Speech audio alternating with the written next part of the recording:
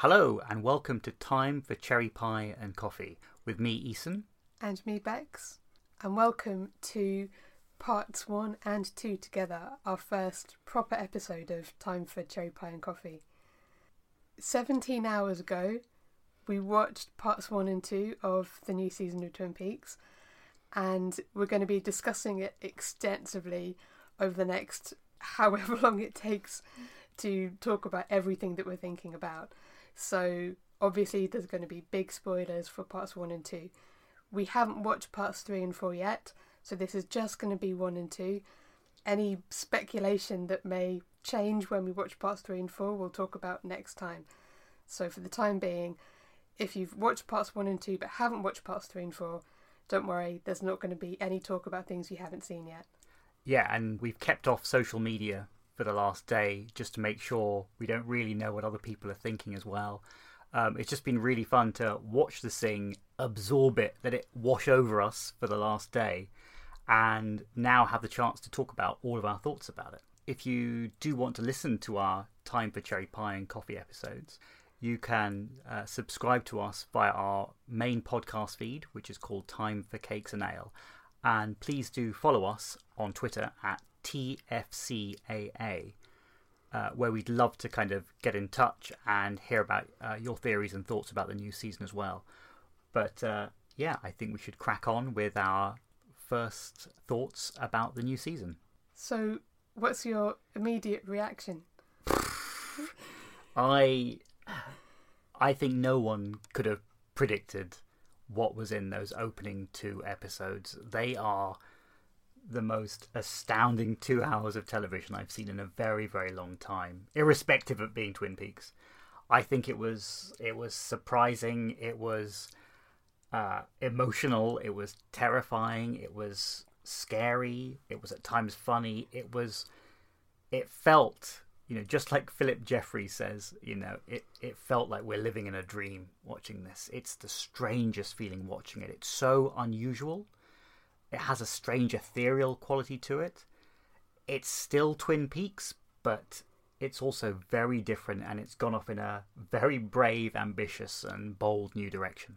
It was the strangest thing. It's like going back to your hometown where you grew up but you haven't seen it for 25 years, and everything that you remember as being there is still there, but it's all changed in strange and sometimes imperceptible ways. Everything that you expect to be there from your memory is there, but it can't be the same because everything has moved on and people have moved on and the show has moved on. It's a remarkable thing, but it's a very strange experience. I think it's fair to say that they really have done something which no one was expecting, and I think it is going to set viewers off on a very strange path for the next few weeks. Before we actually get to the nitty-gritty of discussing everything that's gone on in terms of the events of this new season, maybe we should take a step back and talk a little bit about the overall structure of Twin Peaks: The Return. Structurally, it's very different from before. I think that's probably the biggest change from the old Twin Peaks to the new one, is that it's no longer wedded to this episodic format. When the old Twin Peaks was almost sort of parodying some of the rather soapy TV dramas that were on at the time, and the cliffhanger nature that you would get at the end of every episode and the way they were structured, that's all gone. And it's something that's not only rooted in the kind of TV that we have now, but beyond that, it's shrugged off the shackles of having to have an episodic format at all. He's talked about this 18-hour movie that's just been cut up into chunks, and it really felt that way. It felt like you were watching the opening 15 minutes of a film stretched out over 2 hours. The introduction of all the characters, the places, the sense of it just settling down into something. At the end of part 2, when you're in the bar with Shelley and James, and it feels like you're just starting to relax down into something familiar, and it finishes and the credits roll and that's it. It's an incredibly brave thing to do. It's unlike anything that's on TV at the moment. I think that just like last time, it's going to change the way people think about making television. I think also, given that we're watching it in the UK as well, so we were watching it at 2 a.m. in the morning.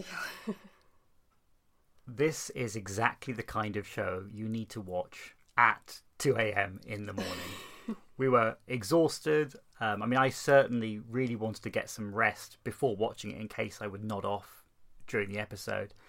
I was really tired in the run-up to it. But the minute it started, I was fully alert. And not only was I completely engaged for the 2 hours, but when it ended, I just couldn't stop thinking about it. And I think that's really the hallmark of something very, very special. Yeah, I spent all day with elements of it running around in my mind, thinking about other things that it made me think of, music, artwork. I couldn't shake some of the images, a few of the images in particular that we'll probably talk about when we go through the events that happened. But I couldn't get it out of my head all day. And we've just watched it again for the second time this evening, and we're recording now. So a word of warning, we haven't had that much sleep. So this is a very instinctive reaction. Yes, it will seem like a stream of consciousness, much like the new season itself. It's something that you experience and let it, I think like I said earlier, just wash over you. But it's unclear exactly what you've actually seen and where it's going. It's just more of an experience and a mood and a series of feelings that it produces inside of you. Which is why I think what we're going to be saying, we'll do our best to articulate, but we apologise if it gets a bit too rambly. And I remember that one thing that was said at some of the press junkets earlier in the year was that this was the pure heroine version of David Lynch. And having watched these first 2 episodes, I completely agree, but I would go on to add that this is also the pure heroine version of Mark Frost as well. I think for those of you who have read The Secret History of Twin Peaks, Mark Frost really has an idea about the mythology that he wants to place in the Twin Peaks universe. And I think that, married with the visuals of David Lynch and his ways of structuring the story, really show both creators at the height of their powers. And visually, it's very striking the way a lot of the shots are framed. It's so different to the way a lot of very generic TV drama is shot these days. The number of very still, very wide shots where you can see not just multiple people, but almost their whole bodies in frame is so different to the way a lot of TV is shot now, where you only really see the whole of someone if there's some kind of action going on. It's notable how much close-up and constant camera switching there is in a lot of other shows. And here, the stillness of it and the way events are just able to play out almost in a single shot sometimes, without moving around, without constantly distracting the viewer with different angles, different shots, people shifting about. It's very distinctive, and I think potentially some new audience might find it jarring, but it's also quite hypnotic. Yes, I think the pace of it is very slowed down. It's very deliberate. And I think there's a sense of it going at its own pace, which was something that was very similar in the original Twin Peaks. It just moves in its own way. And they've kept that aspect of it. But these 2 episodes really showed how much they were going to take their time with this story. And although unmistakably Twin Peaks, I think there were strong elements of the visual stylings that you get in some of David Lynch's other movies. So when I was watching it, there were elements that really reminded me of films like Mulholland Drive, Inland Empire, Lost Highway, and quite a strong influence from Eraserhead as well. I'm not saying that this is a mishmash of all of his different films, but I really get the sense that he's got a huge palette of skills to work with, and he's doing everything he can to make this a very refreshed version of the Twin Peaks universe, which actually seems more familiar in light of his more recent films as well. And I think in terms of the story, it might not make much sense now. It might not make much sense for a long time. We're going to be speculating about what some of it might mean, but it's all very intentional. Everything that's in there is intentional, and it's wonderful having the sense that I know that not everything is going to be explained, and that's fine. If things get explained, that's fine. If they don't, that's also fine. I'm not expecting it to be another 16 hours of answers that wrap everything up. In fact, that would be kind of disappointing. I think most importantly, it has that incompleteness, which is very characteristic of some of David Lynch's work. But it still does this wonderful thing of being very unsettling, being able to arouse emotions and feelings in the viewer with very simple or seemingly simple visual setups. And also I think it creates these wonderful moods which no one else is able to make on screen with such ease. So we were thinking about how we would actually begin to discuss what happens in part 1 and part 2 of Twin Peaks: The Return. There's so much in there, and it is setting up so much new storyline. And what we thought was one way to do it was to discuss these episodes in light of the geography of the story. So what we think might be a good idea would be to take each strand of the story which takes place in a different location and kind of go through each of those distinct aspects. Obviously talk about bits where they intertwine and try and use that as a way to frame some of our discussion as well. Yes, some of the locations have a lot taking place, some have very little taking place, but it seems like at least a way of approaching it, one of many ways of approaching it, I'm sure. So what shall we start with? I think we could start right at the very beginning, 25 years ago.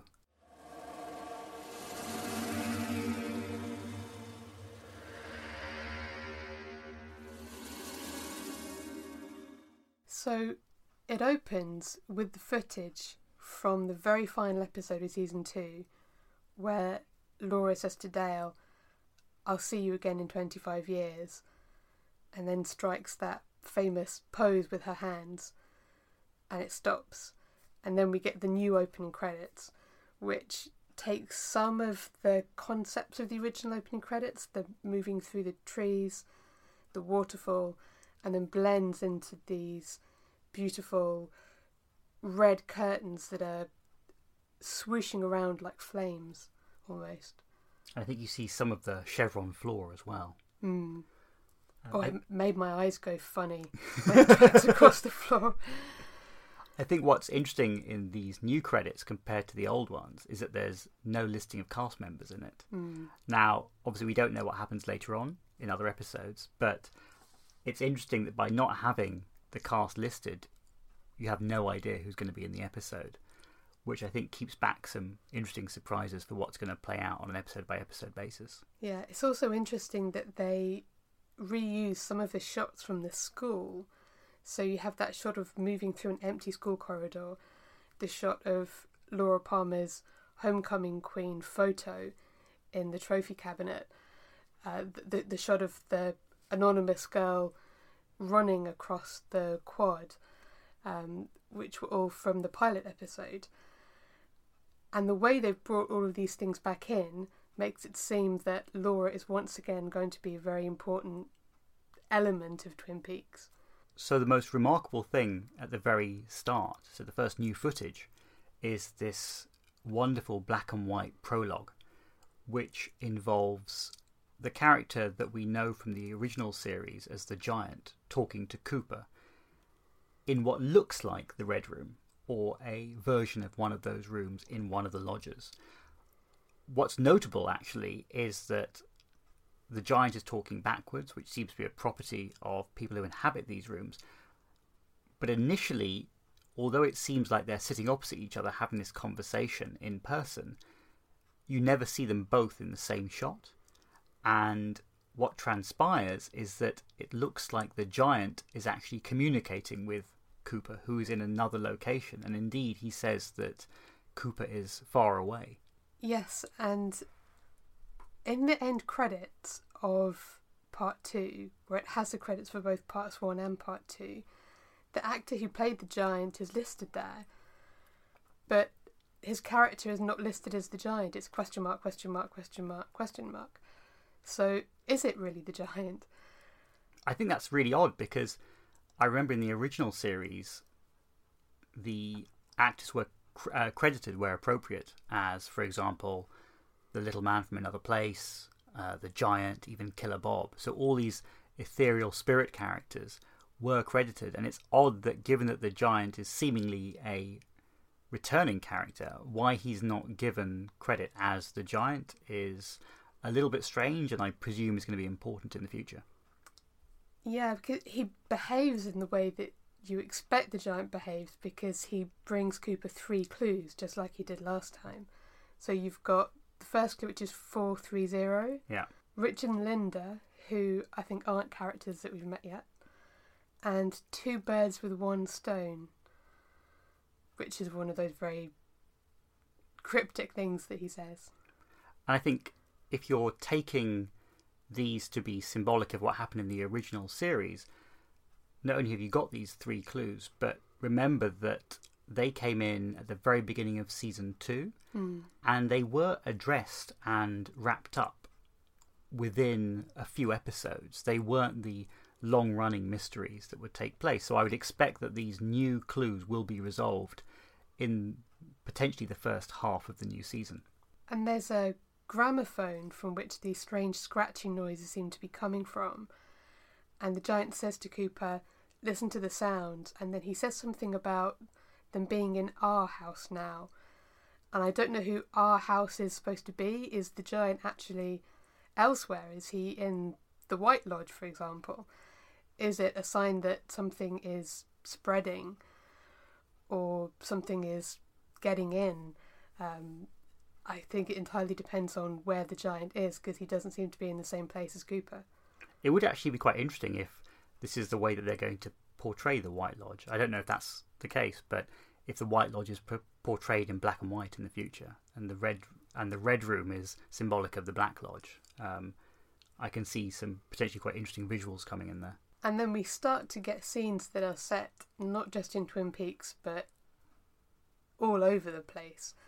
There are scenes in Twin Peaks and the Lodge, but there's also things happening in New York, in Las Vegas, and in Buckhorn, South Dakota. So, should we start with New York? We should start with New York, and maybe end in the Twin Peaks section. Yeah, okay. Let's start with New York.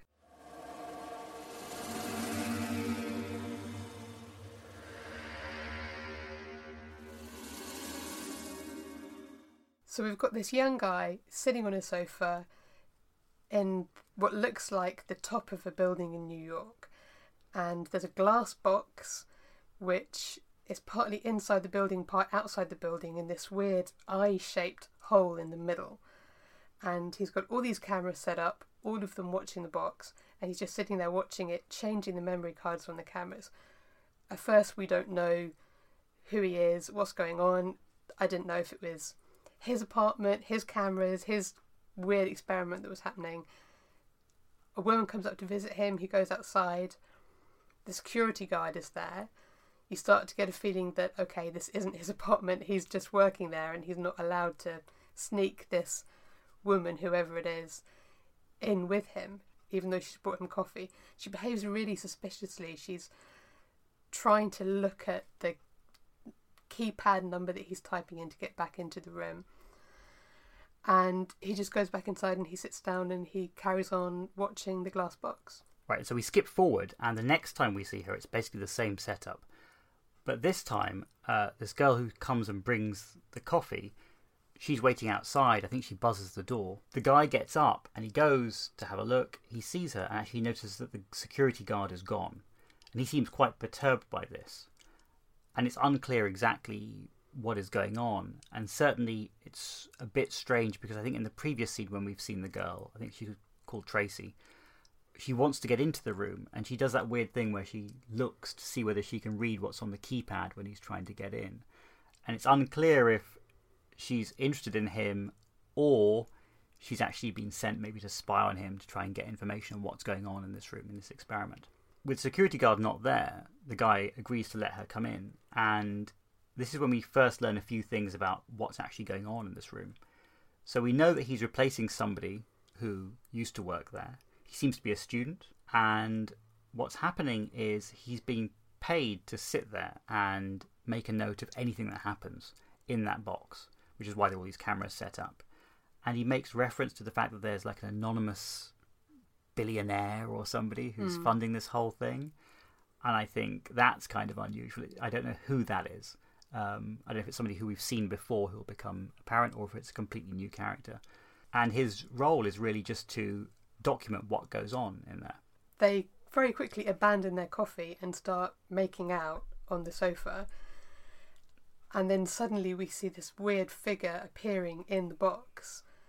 It's almost kind of alien looking. It's like a kind of weird grey body with a sort of alien shaped head. I don't know if that means anything, but it starts smashing its way out of the box and then attacks them in what seems to be some kind of strange blurry frenzy. Yeah, so I think what happens is the box, it starts to go dark first, and then you see this black and white figure. I don't know if it's dancing. Now that could be important because obviously the little man from Another Place, he likes his dancing as well. And it could be dancing or it's kind of like shuffling around, but it's kind of moving towards the front of the box. And then when it bursts out, it's completely unclear in the blur of things that's happened, what's going on. But certainly when I saw it, it did look like it was like a classical grey type alien. And its head, I mean, it did seem to have a humanoid body.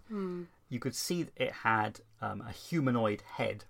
It seemed to have very large, big black eyes. I mean, like those classic pictures of aliens and things. The first thing that it made me think about was some of the mythology that's covered in The Secret History of Twin Peaks. Now, if you've read that, there's a lot of UFO mythology that starts fitting in the first third of that book.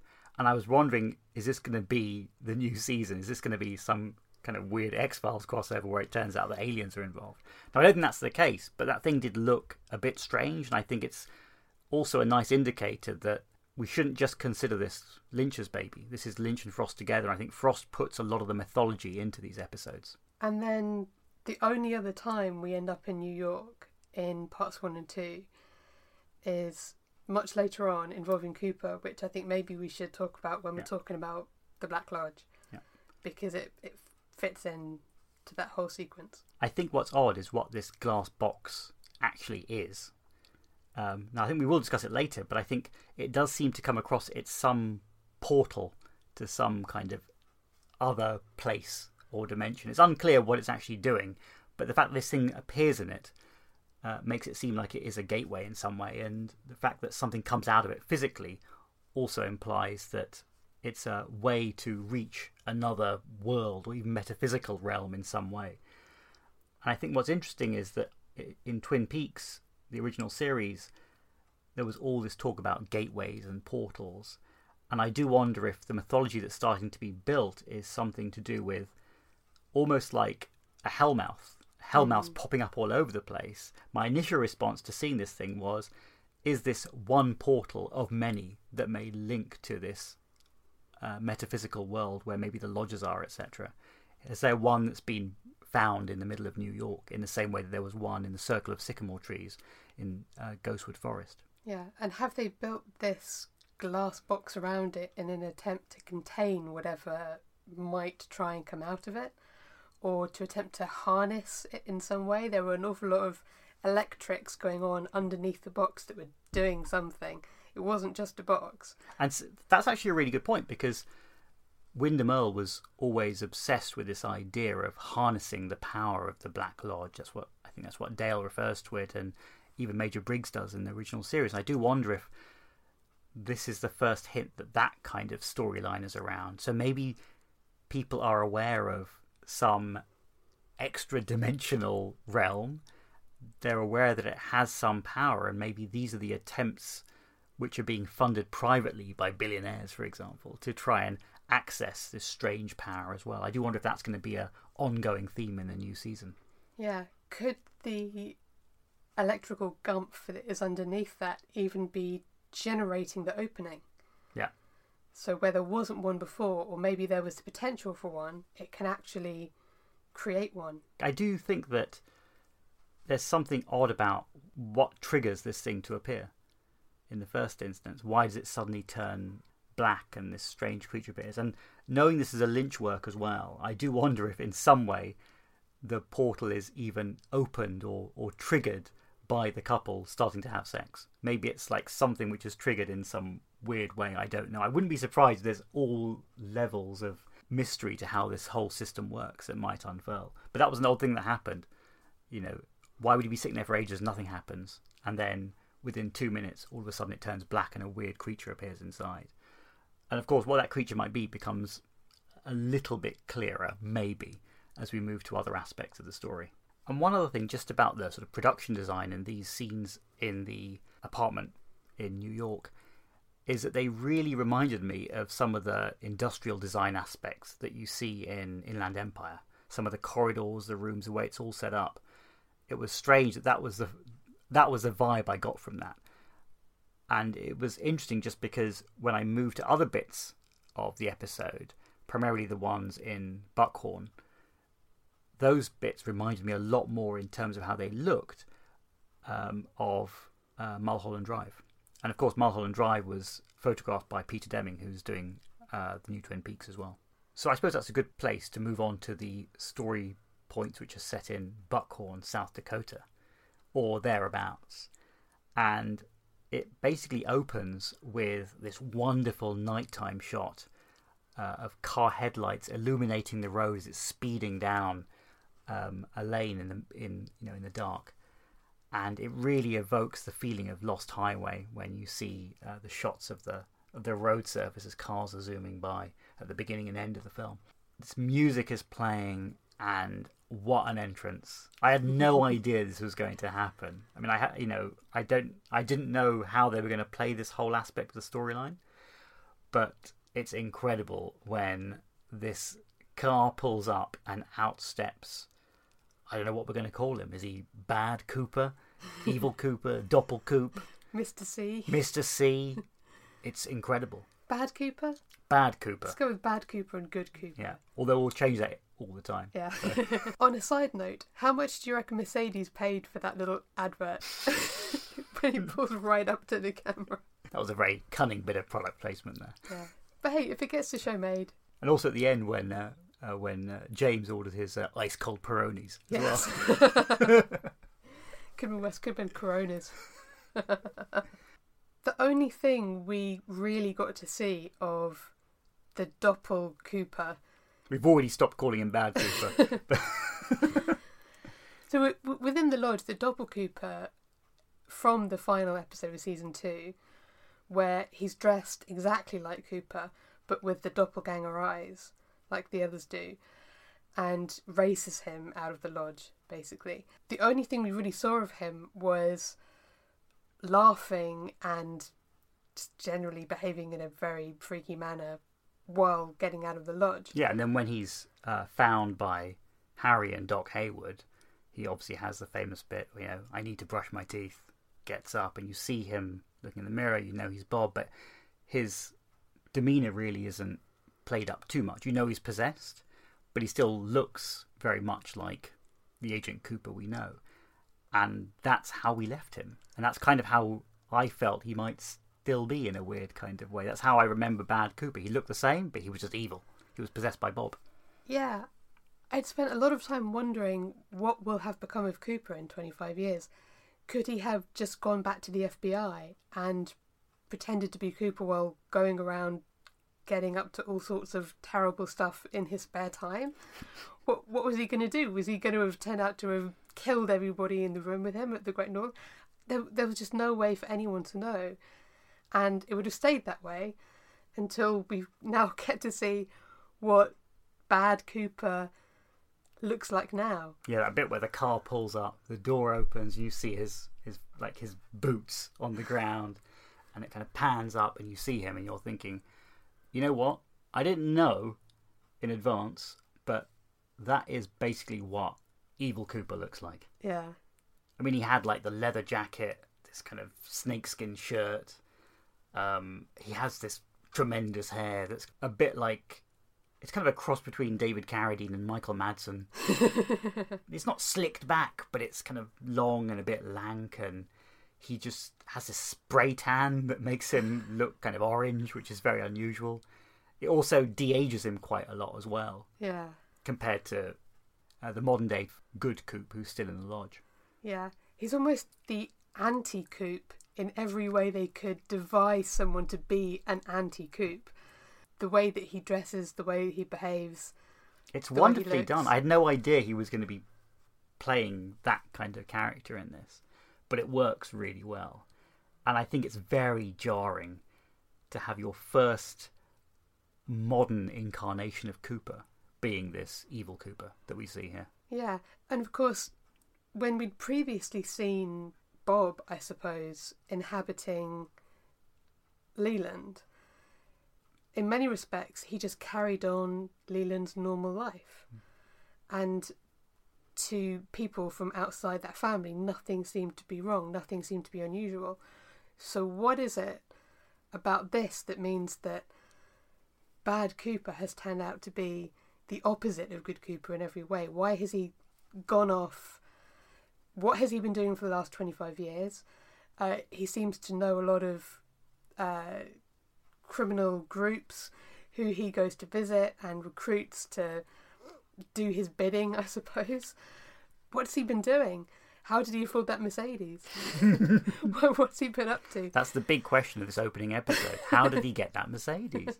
He seems to be visiting this, I guess, crime family who are in this hut in the middle of nowhere. and the first thing he does is just go and knock out the guy who's meant to be guarding the door. Not once, but twice. Yeah. It was 2 fantastic takedowns with barely having to do anything at all. He goes to see this guy Otis, who knows him, and he wants to know if Beulah is there, who is the woman from the trailer that everyone was wondering, who is this woman? Because she wasn't in the cast list. People were theorising it might have been other people in heavy makeup. I think everyone in the cast list who wasn't Carl McLaughlin was considered to maybe be playing this woman. I think she showed up in this episode. But she's real. She is real. And she seems to be in charge of whatever it is that is going on there. There's a couple of other guys who just sit in the corner saying nothing other than adding a strange atmosphere to what's going on. She reminds me a lot of Mags Bennett in Justified, that kind of little crime family. Yeah, the matriarch of the crime family in a very kind of rural setting, who generally seems exasperated with the quality of the criminals that she's getting into her gang. As she said, it's a world full of truck drivers. You just can't get the criminal help these days. At first, when I saw it, it did make me think, are these people actually human, or are they like lodge spirits inhabiting people as well? It's a very weird setting, and the fact that this was the first time we'd seen the possessed evil Cooper turning up, and he was on such familiar terms with these people. My initial response was, is this the equivalent of like the convenience store where we see all the lodge spirits coming together? I don't think that is now, but when I first saw it, there was something weird about this. All these strange characters who are all grouped together in this little hut, like you say, and it just seemed a little bit weird how they were all interacting, how they were talking, etc. But I suppose, now we know what happens later on. I think they are all human. They are just all criminals and part of some little mini criminal enterprise where Cooper must interact with them in order to make use of some of their skills and talents once in a while. Yeah, so he's there to pick up Ray and Daria for purposes unknown. And they leave with him and head off into the night. Yes, just to expand upon what Evil Cooper has been doing for a while, it seems that for the last 25 years he hasn't really been keeping a completely low profile. He's clearly been living off the grid and getting up to some kind of schemes and nefarious deeds now and again, but it's unclear what he's been doing, why he's been doing it, and how he's been managing to achieve all these things. Clearly, this is suggesting that he's kind of subcontracting out, local criminals, to do certain things. He hasn't been sending Christmas cards, we know that. Yeah, but it's odd. I mean, he's clearly well known to this family led by Beulah and Otis. He's kind of feared by them as well. Yeah. I don't know if they know that there's something supernatural about him, or if he's just generally a fairly terrifying human being who they just think would probably kill them all. I think that was one of the things that made me wonder if these were initially lodge spirits in some kind of convenience store setup. I don't think that's the case, but it did seem a little bit weird. Certainly what's odd is that if he is trying to be hidden from society in any way, it's strange that he still uses the name Cooper in front of them. So if people are looking for him, it's quite risky. If people are going to find out that there's a guy called Cooper running around, if that's the guy who they're looking for. It's kind of cool when Otis, I think, refers to him as Mr. C. But no one else does that. Again, afterwards, everyone just knows him as Cooper. So it's quite a bold move, to have taken on his identity, to be committing all these crimes and still be using his name. But maybe that's the kind of thing that Bob would do. Yeah. And to have apparently not got caught in 25 years. Yeah. So he must be quite good at it. But again, although it figures later on in the story, it's strange that, it's clear people must be looking for him because it's referred to him being missing later on. We'll go into that. But he still has access to FBI databases, although I don't know if, there's any evidence that he's using somebody else's identity to log into those portals on computers. But he clearly still has access to the infrastructure he needs to be conducting the kind of investigations he wants to do as well. There's that scene in the diner where it's him, Ray, Daria, and the other guy. Jack. Yeah. Who seems to get dispensed with fairly quickly. After a bit of a face smushing. Yeah. Well. And you find out that there's information that Bad Cooper wants, not needs, but wants, from someone who is a secretary to someone named Hastings, which we will come to. And for some reason, Ray is the only person who can get it from her. Then later on, they seem to be doing something to the secretary's car, which we can only assume is intended to kill her. I think Cooper references wiring the car. Yeah. I'm not sure if that means like wiring it to explode, or it means wiring it in terms of setting up a bug to be able to listen into what's happening. I don't know. Yeah. Or maybe a bug for location. I don't know what's going on. But I think when he goes back to the motel to see Daria, he does say wiring, I think, but I'm not sure exactly what that meant in this context. Yeah, and we do know that he bugs people because he records the phone conversation between Daria and Ray that gives her away. So he's obviously spying on a lot of people. And it's in that conversation, when he plays it back, that we find out that she and Ray have been hired by someone to kill Cooper in the event that he's still there the next day, when he's potentially meant to have been drawn back into the Black Lodge. Yeah, so in that same diner scene, Ray says to the evil Cooper that Daria has told him that evil Cooper is worried about something that's going to happen in the future. And it becomes apparent that the fear that Cooper might be experiencing is the fact that his 25 years might be up and he's about to be sucked back into the Black Lodge. And although it's alluded to in that scene, he directly says this later on when he's talking to Daria. I think he says, I'm about to go to a place called the Black Lodge, but I'm not actually going to go. He's got his own plan to get out of being taken back. So it's Bob is clearly on the loose and he likes it and he doesn't want to go back. And it's clearly there's a force, potentially a supernatural force, which we'll come to later, which is actually trying to get Bob back into the Black Lodge. Yeah, and in that phone call that he records between Daria and Ray claims to have been arrested and is in prison, but we're not really sure if he is. But then they mention Jeffries. Yeah, at that point, bells start ringing and Twin Peaks fans all over the world just simultaneously just start wetting themselves, probably. It was this moment when you realise that the mythology is going to go deep here. I do wonder how this would have played out for people who are watching Twin Peaks for the first time and have never seen the previous episodes. Yeah. And certainly those who have never seen Fire Walk with Me. But it was a reference that suddenly rings lots of bells. Because obviously, I think the Jeffries they're referring to is the Philip Jeffries in Fire Walk with Me, played by David Bowie. Yeah, who is still presumably around in some capacity. What that capacity might be, we don't know.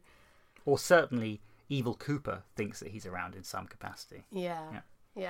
And Daria and Ray, I mean, they could have been taking instructions from who knows who, someone pretending to be Jeffries, someone using the name Jeffries. But just the name being around, it's like fireworks going off. It's very exciting. Yeah, so Cooper has asked Ray and Daria to help him on some mission. He needs this information from Hastings' secretary, which is going to come via Ray. But he soon learns that Ray and Daria have actually been hired by somebody who may or may not be Jeffries or is related to Philip Jeffries to actually kill Cooper the next day if he doesn't actually return to the lodge. Yeah, and I wonder what would happen if he got killed. Would the doppelganger's spirit end up back in the lodge? Would he just die? I don't know, because my presumption is that maybe if he's dead, it's easier for the lodge. Well, the lodge spirit would leave, because obviously when Leland dies, Bob is released. But whether Bob would then be able to inhabit somebody else, or whether Bob would return to the lodge, I don't know. But that might mean that with the Doppel Cooper outside of the lodge, the good Dale, who's in the lodge, might be stuck there forever, because he has no one who he can exchange with. Yeah, so when Cooper realises that Daria has betrayed him and learns that Ray is being held, I think, in a federal prison. I think he's been accused of shuttling arms between state lines, which means it's a federal crime, I think. Yeah, but Cooper seems unconvinced that that's the truth. Yeah, I do wonder if that implies that this is really an FBI plan. You know, you can just imagine that this is a way to use Jeffries to be coordinating some attack on Cooper. Maybe now that they've got him in the right place, they now want to take Ray off the board a little bit and have him secluded away somewhere. But yeah, Coop learns of this betrayal and he very violently kills Daria as well. I think that's the one really shocking thing about this, is to see the evil and the violence in Doppel Cooper is actually quite jarring, because actually even the Cooper you see in the lodge is still quite serene and quite peaceful. In spite of what's going on around him with the events he's seeing. He's very rarely fazed. But this is like the evil, aggressive Bob style, which it's very hard to watch in somebody as hopeful and optimistic as Dale Cooper. Yeah, and then he gets up what looks like some kind of SATCOM FBI gear, and he has a phone call, a radio conversation, whatever the gear he was using, where he clearly thinks that he's talking with Jeffries, but actually not sure that it is. I think David Bowie has such a distinctive accent that it's clear to the audience that it's unlikely to be the David Bowie incarnation of Philip Jeffries. Yeah, and he says something like, "I missed you in New York," and then Cooper says something like, "Are you still nowhere?" Which implies that does Jeffries not exist in the physical world? Yeah, so obviously in Fire Walk with Me, he starts in that by appearing in Gordon Cole's office when he turns up at the FBI after being missing for 2 years. In the missing pieces, it implies that he was in Buenos Aires, I think. But he has this thing where he can appear and then he can then kind of pop in like an electrical puff of smoke almost and be transported or teleported to another part of the world, or indeed to the convenience store where he has clearly spent time with the lodge spirits as well. So this nowhere could mean that Bob knows that Jeffries is currently maybe orchestrating things from his otherworldly location, whether that means he's in another lodge or actually if he's just kind of popping around through time and space and has no sort of fixed location. We have no real idea. But I think critically what happens is the next thing that Jeffries says he knows about Cooper. Yeah, I mean, he says, Jeffries, or whoever it is that he's speaking to, says, you met with Major Briggs. And to be honest, that's the next moment when everyone who's watching this wets themselves again. Because I think the implication is that it's referring to an event from the very end of the secret history of Twin Peaks. So I think it's no longer much of a spoiler now. It's been out for so long, and we are going to discuss all these things. But the archivist who puts together the dossier, which is found by Tamara Preston, which forms the basis of the secret history of Twin Peaks, is actually Major Garland Briggs, who obviously was played by Don Davis, who passed away. He's no longer in the show. But the last thing that happens in the secret history is there's reference to Briggs asking to meet with Cooper after he's returned from the woods at the end of the season 2 finale. And he meets with him, Cooper shows up, and when he leaves, I can't remember what the exact words are, but Briggs makes reference to realising that there's something wrong with Cooper. He must realise that this is the evil Doppel evil Cooper, which has emerged from the lodge after some experience. And he says that I think plans have to be put into place. He's off to the listening post Alpha, where he works to kind of put something in motion, and he ends with his Mayday, Mayday phrase. So I think it's interesting that, well, two things. One, they're tying in the mythology of the secret history again here to what's happening in the TV show, but also they are honouring the character of Briggs by having him potentially still being an important character by being like an Achilles heel in Cooper's story so far, the evil Cooper. Yeah, because Major Briggs always had a connection of some kind to the White Lodge. There was that whole episode where he gets taken away and then re-emerges in some kind of 1920s aviation kit, or what looked like it. And that dream that he has, that he tells Bobby about the dream of being in the White Lodge. His vision of hope and things, yeah. Yeah. So it, in some respects, Major Briggs has always been, I suppose, one of the pieces on the board that was on the side of good, even if he himself was not any kind of spirit from the White Lodge. It was always a counterpoint to some of the evil that was going on in the world. So even though the character can no longer really appear, it's really nice to still have his influence felt within that world. And again, going back to what's contained in the secret history of Twin Peaks, there's a strong link between Briggs and also Gordon Cole as well. So this is where I'm starting to wonder if there's something going on between Cole realising that maybe Cooper has become one of his Blue Rose cases now, and he has to try and work out, how to take evil Cooper off the board. They must know about these lodges. It's clear that the government does, and that, certainly through Project Blue Book, the Air Force has been leading this effort for a while. They must know that evil Cooper is around, but they don't know how to catch him. But they also know that they have to somehow get him back to the Black Lodge in order to release the good Cooper from within it as well.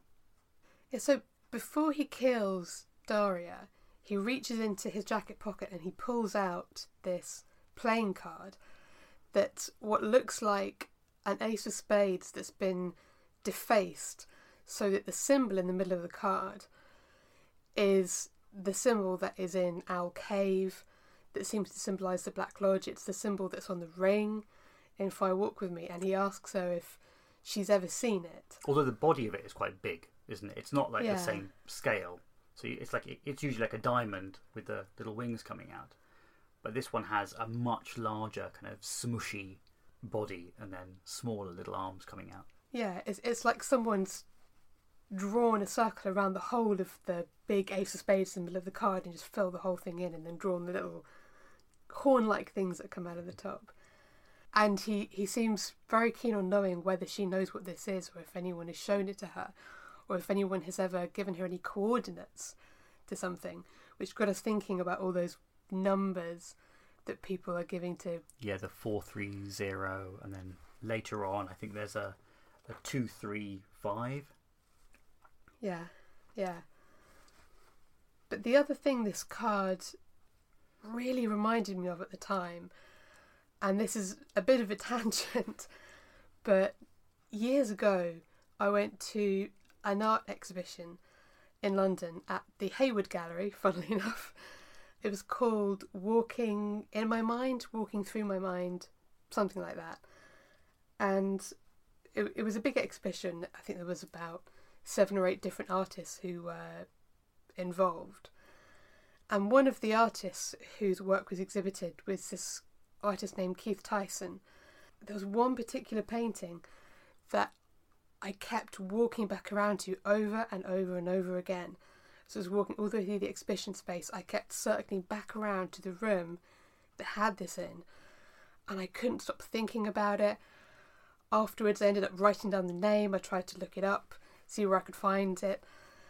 And in all the years since I went to the exhibition, I've never shaken the image of this painting from my mind or the words that were written on it. Now it's called So Then He Dealt the King of Owls. And the image, I'm going to put a link on the blog to this guy's website where you can find the image if you want to look at it. It's like a playing card. It's very dark brown. And it's like a king from a suit of cards, but the suit is a suit of owls. So you've got the K and then the kind of filled in shadow of an owl next to it. And in the centre of it is the image of this giant dark owl just staring out at you. And the text that's written on it is, "So then he dealt the King of Owls, and instantly the game seemed pointless." And I don't know what it was about this painting that I couldn't shake it from my mind ever since then. And when I saw that playing card with the Black Lodge symbol put on it instead of the ace of whatever it was, my mind instantly went to this as something that I've never been able to quite shake the impression of. And I started thinking about the concept of this as a game in which some of the people playing the game are beyond the board, beyond the rules of the game. And the more I thought about it, so I've been thinking about this all day, it's been going around and around in my head all day. The more I kept thinking about things that happened in the original series. So when Wyndham Earle challenges Cooper to this deadly game of chess, where every time Earle takes a piece, he's going to kill somebody, Cooper initially expects that he's going to play by the rules, and that if he can stalemate him, Wyndham Earle will be honourable enough in a warped sort of way to not kill people unless he can actually take pieces. But as the game goes on, Earle starts to move off the board. I think Cooper even refers to him as having gone off the board at some point when he takes a piece and kills someone outside the normal rules of the game, and the game changes. And the closer Wyndham Earle gets to actually getting his access to the Black Lodge, the more he abandons the formalities of the game. I think at one point when he's incredibly excited and he's talking to Leo about something, and he just knocks the chessboard over that he's been using to track the game with Cooper. And there's something about the idea of people as players in the game, but there are moves going on beyond the board, and there are people who can play by a different set of rules.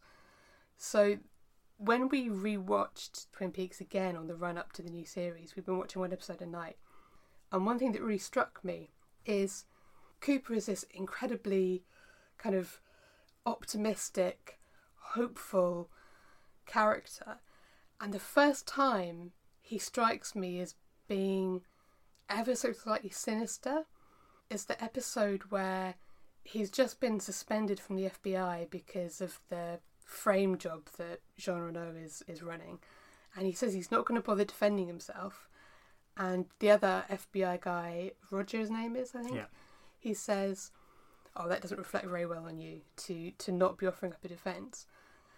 And Cooper says, "Roger, I know the moves I'm supposed to make, and I know the board. I've been doing a lot of thinking lately, and I've started to focus out beyond the edge of the board on a bigger game."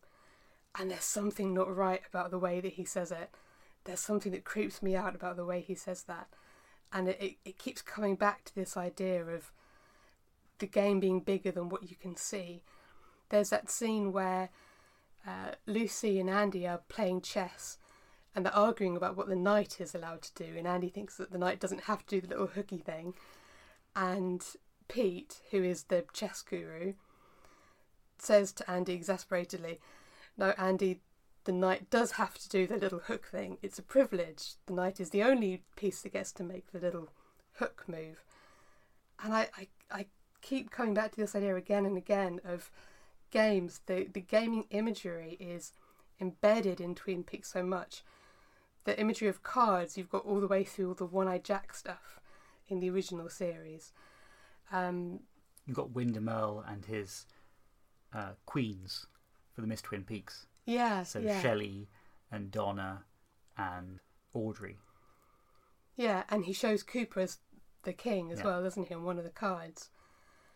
You've even got Hank Jennings and his dominoes. Yeah. The creepy domino keyring that he has. There is something about the use of games in this. And I think, what is it that Cooper actually says in this new season? He says something like, "The game is on," or... Yeah, when he realises that Daria has been hired by someone to kill him, he says something like, there's a new game, or a new game is on, or something like that. He almost seems excited by the prospect of there being now a challenger to him. And there's something else he says. When he kills Mrs. Hastings... Which we'll come to later. Which we'll come to. But he says something to her like, "You followed human nature perfectly." And it's as if she was a piece in the game who moved in the way that the human pieces are supposed to move and did exactly what was expected. But there are other entities moving beyond the board who can move in ways that no one else can, and who don't have to play by the same set of rules. There's something about this that I can't shake. And it all came back to that King of Owls painting that I just couldn't get out of my head today. I think what's also weird about that card, I don't know if it's that relevant, is the fact that that card has been scratched in some way. Yeah. It's weird, and I'm not sure why it would be kept like that, but it's got holes in it, it's been scratched. I wasn't sure if at one point it was used on a dartboard or something. But this card has been defaced quite heavily, and I don't know what the source of it is, but I have a feeling that this whole concept of this game being played could be important for the arc of this season. And certainly the fact that it appears to show a kind of warped version of the Owl Cave symbol must tie into that in some way. Right, so the next strand that's also taking place in Buckhorn, South Dakota, is what I think is probably going to form the predominant mystery element, at least of the opening episodes. So what we have is a crime that's been committed.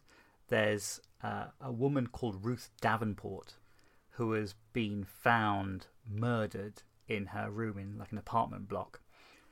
And it's a very kind of grisly murder. But what's taken place is that they find, I think, her head has been removed from its body, and it's been placed in the same position, but adjacent to, I think it's a male body, isn't it? A slightly kind of bloated, large male body as well. So you have this kind of bizarre image under the duvet of this woman's head, this man's body. They've kind of been placed next to each other in some kind of almost ritualistic killing in some way.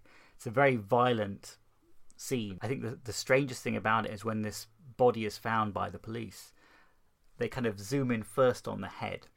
And I remember that I was actually quite shocked because initially it's a redhead and you can see that the eye has been shot out. I think the left eye.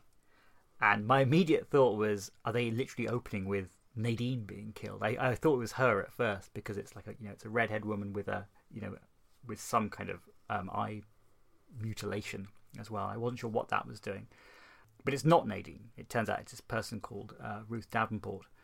And I think that the crime scene itself, again, like I don't want to harp on about how there's some parallels with his other films, but the way the body is found, it really reminds me of that bit in Mulholland Drive when Betty and Rita come across Diane Selwyn's body in that apartment complex as well, when they're trying to find out what's going on sort of midway through the film.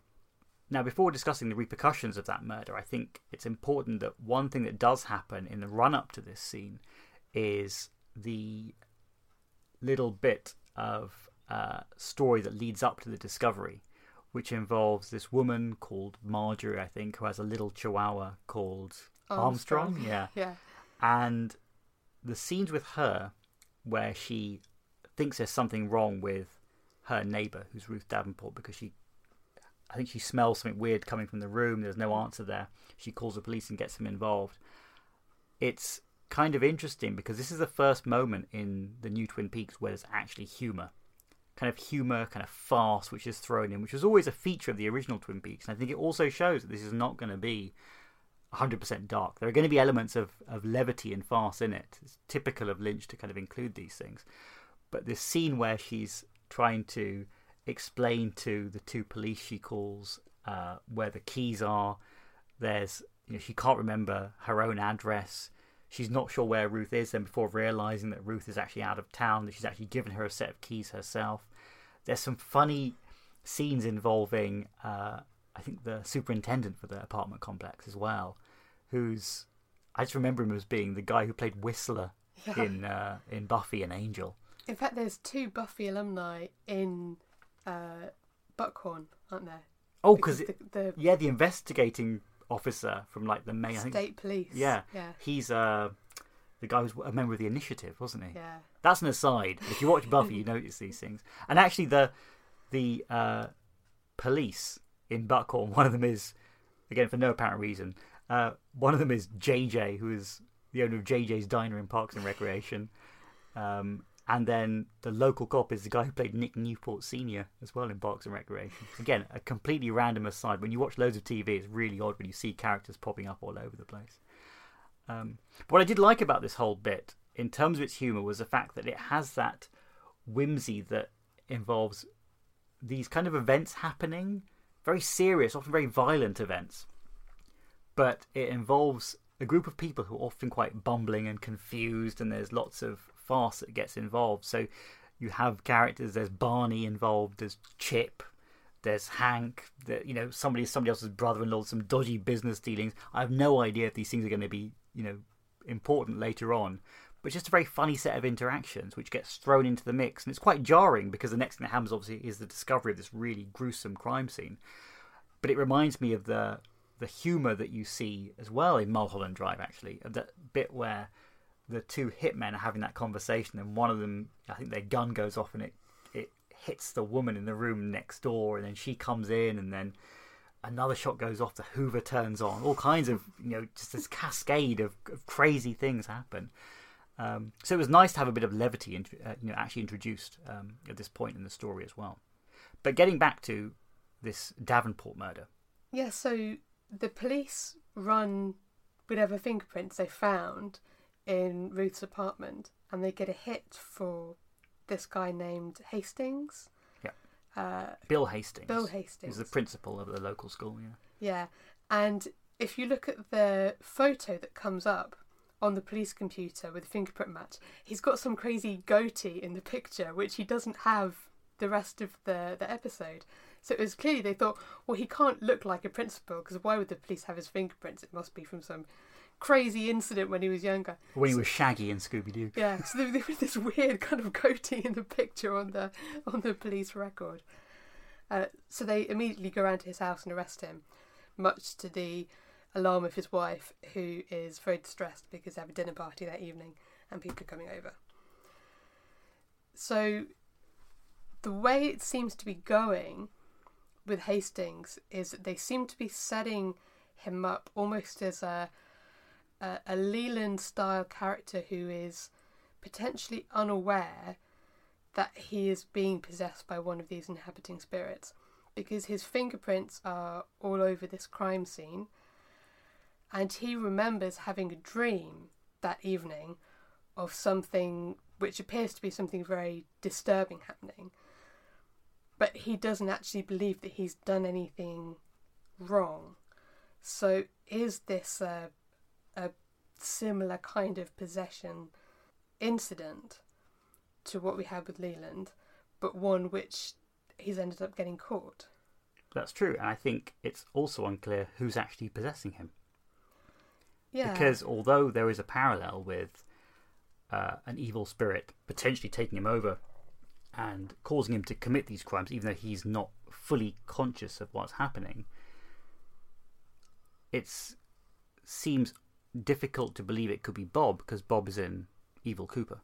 So there must be some other evil spirit floating around, potentially one of the other evil spirits that we've already seen in the convenience store in Fire Walk With Me, etc., or it's a new character completely. But it's kind of odd that this plot is playing out. It almost seems like they're developing some parallels to what may have happened in the original Twin Peaks murder. Yeah, and then his wife comes to visit him in the police station, and they have an argument in the cell where she says, "Oh, I've known about your affair the whole time." And he says, "Well, I've known about your affair and possibly another affair." And so it seems like maybe he's not quite as innocent as he initially appeared to be when he claimed he didn't know her. Maybe he did know her. Maybe they had been having an affair. And then at the end of that scene, where you see him in the jail cell with the camera on the outside of the bar. This is something that I wish I could unsee. And the camera pans across, and there's an empty cell in the middle. And then it goes to the cell in the end. And you know that gif of, it's like an octopus that's running along the seafloor, and it's just got the word nope, nope, nope, nope, nope written across it. As this octopus is just running away, like nope, nope, nope. That was what was going through my mind in that moment. When you see that figure sitting in the other jail cell, I don't know what the hell it is. It looked like someone who'd been burned. Yeah, it wasn't sure if it was like if it was like dirt, or if they were charred. I mean, you could see the eyes, the whites of the eyes almost, but it was this kind of very sullen-looking figure, slumped on the chair, but looking directly at the camera. And then the camera just hangs there, just for you to take it in, and it's freaky as hell when that's happening. And then this figure just kind of vaporizes in this kind of very light puff of ash and smoke that rises up. But it's really creepy because you see its, like, the remnants of its face kind of rising but still intact for a little bit before kind of hanging and then disappearing completely. It's the strangest thing. It's not what you need to see at probably what was about 3 o'clock in the morning when you had a lot of coffee, donuts, cherry pie, bit of whiskey. It's all kicking off, and then that happens. It really reminded me of the creature or the thing, the monster that's behind Winkies in Mulholland Drive. That strange, homeless character, the monster, which is all kind of dirty and grubby, which is looking after the blue box and stays behind the dumpster around the back. It reminded me of that. Something very otherworldly about it, but also strangely physical as well. But in this case, the fact it just kind of disappears, and you're not sure, even if you've seen what you've just seen, whether anyone else can see this thing, or if it's just something for the viewer to take in. What the hell this thing was? Was it there for a reason? Was it looking over what was happening? I have no idea. And the thing is, when the camera is panning across, you think, are we just going to see a row of empty jail cells? Is there going to be someone there? This is David Lynch. It could be anything. But that was not whatever it was that my mind was expecting to see. That was not it.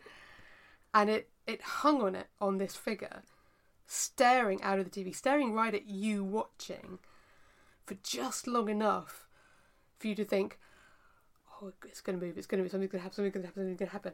And then it just, off it floats, and off away its head floats. And, I think the one thing that was kind of weird about it as well was the fact it just kind of disappears in a puff of smoke. It did make me wonder if this is something tied to the Jeffries mythology, because he can disappear as well. And I know that so in the Missing Pieces, when he rematerializes in Buenos Aires, he kind of appears slightly charred. There's like a big electrical burn behind him, and he's smoking when he turns up, because the nature of the power that allows him to teleport, whether voluntarily or not, is based on electricity. And I know that obviously there's lots of themes of sparking and electricity in the world of Twin Peaks here. I don't know if it's something to do with that. Maybe he's being teleported around, or I have no idea. But there's that weird thing where you know that at some point that same character is going to show up again. Oh, God. When, why, for whatever reason, I don't know. But sometime in the next 16 hours of Twin Peaks: The Return, that thing will show up again when you least expect it. I don't know. But it was freaky as hell. It was wonderful, though. It was a wonderful moment. The way things are going, the final part is going to be at least 45 minutes of that dude just staring at you out of the television. Just waiting to see if you're going to move before it does. Oh my word. Yeah, of all the horror of parts 1 and 2, that was the freakiest thing, I think. And it was something that wasn't graphic, wasn't horrific at all, but it's literally the stuff of nightmares. I will almost certainly have nightmares about that. So going back to this killing and this guy, Bill Hastings, who's been charged with the murder of Ruth Davenport, the fact that he's a high school principal, again, going back to these parallels that might be taking place with the events of Twin Peaks 25 years ago, it was kind of interesting that they're introducing a character who functions in a high school environment. I do wonder if there's going to be some element of another generation of people somehow being affected. I don't know if it's relevant that he's a high school principal. It may just be a motif that Lynch likes to use. But it was odd, yeah. Even one of the other cops says, "That's my kid's principal." Yeah. Don't they? Yeah. So they might be trying to make some interesting parallels, about what happened before happening again, But it's unclear. I mean, certainly the original principal in the original Twin Peaks had nothing to do with it. But it does introduce the potential to have that setting in this storyline. Yeah, and you've got the local police who are dealing with it, and then someone from the state police turns up, presumably having now left the initiative behind. And what he's doing there, we don't really know. There's something sinister about his involvement. I don't know if he really is state police. Could he be FBI? Could be. I think that he knows there's something more to what's going on than just a random murder that's happened in this otherwise small town. And he certainly doesn't seem too surprised when they find what looks like some remnant of a corpse. I don't know if it's skin or something, or a bit of flesh in the back of Hastings' car. Yeah. He seems to think this is part of the ongoing investigation. So, how he fits in, I don't know. But interestingly, he won't go in and interview him. He sends the local police in to interview him on the pretext that, oh, you know him, you're friends, he might tell you something. I don't think that's his real motive. I think he doesn't want to see him, or if there is someone inhabiting him, he doesn't want them to see him. Yeah, in the same way that, well, maybe it's like how Mike was able to see who Bob was possessing. Yeah.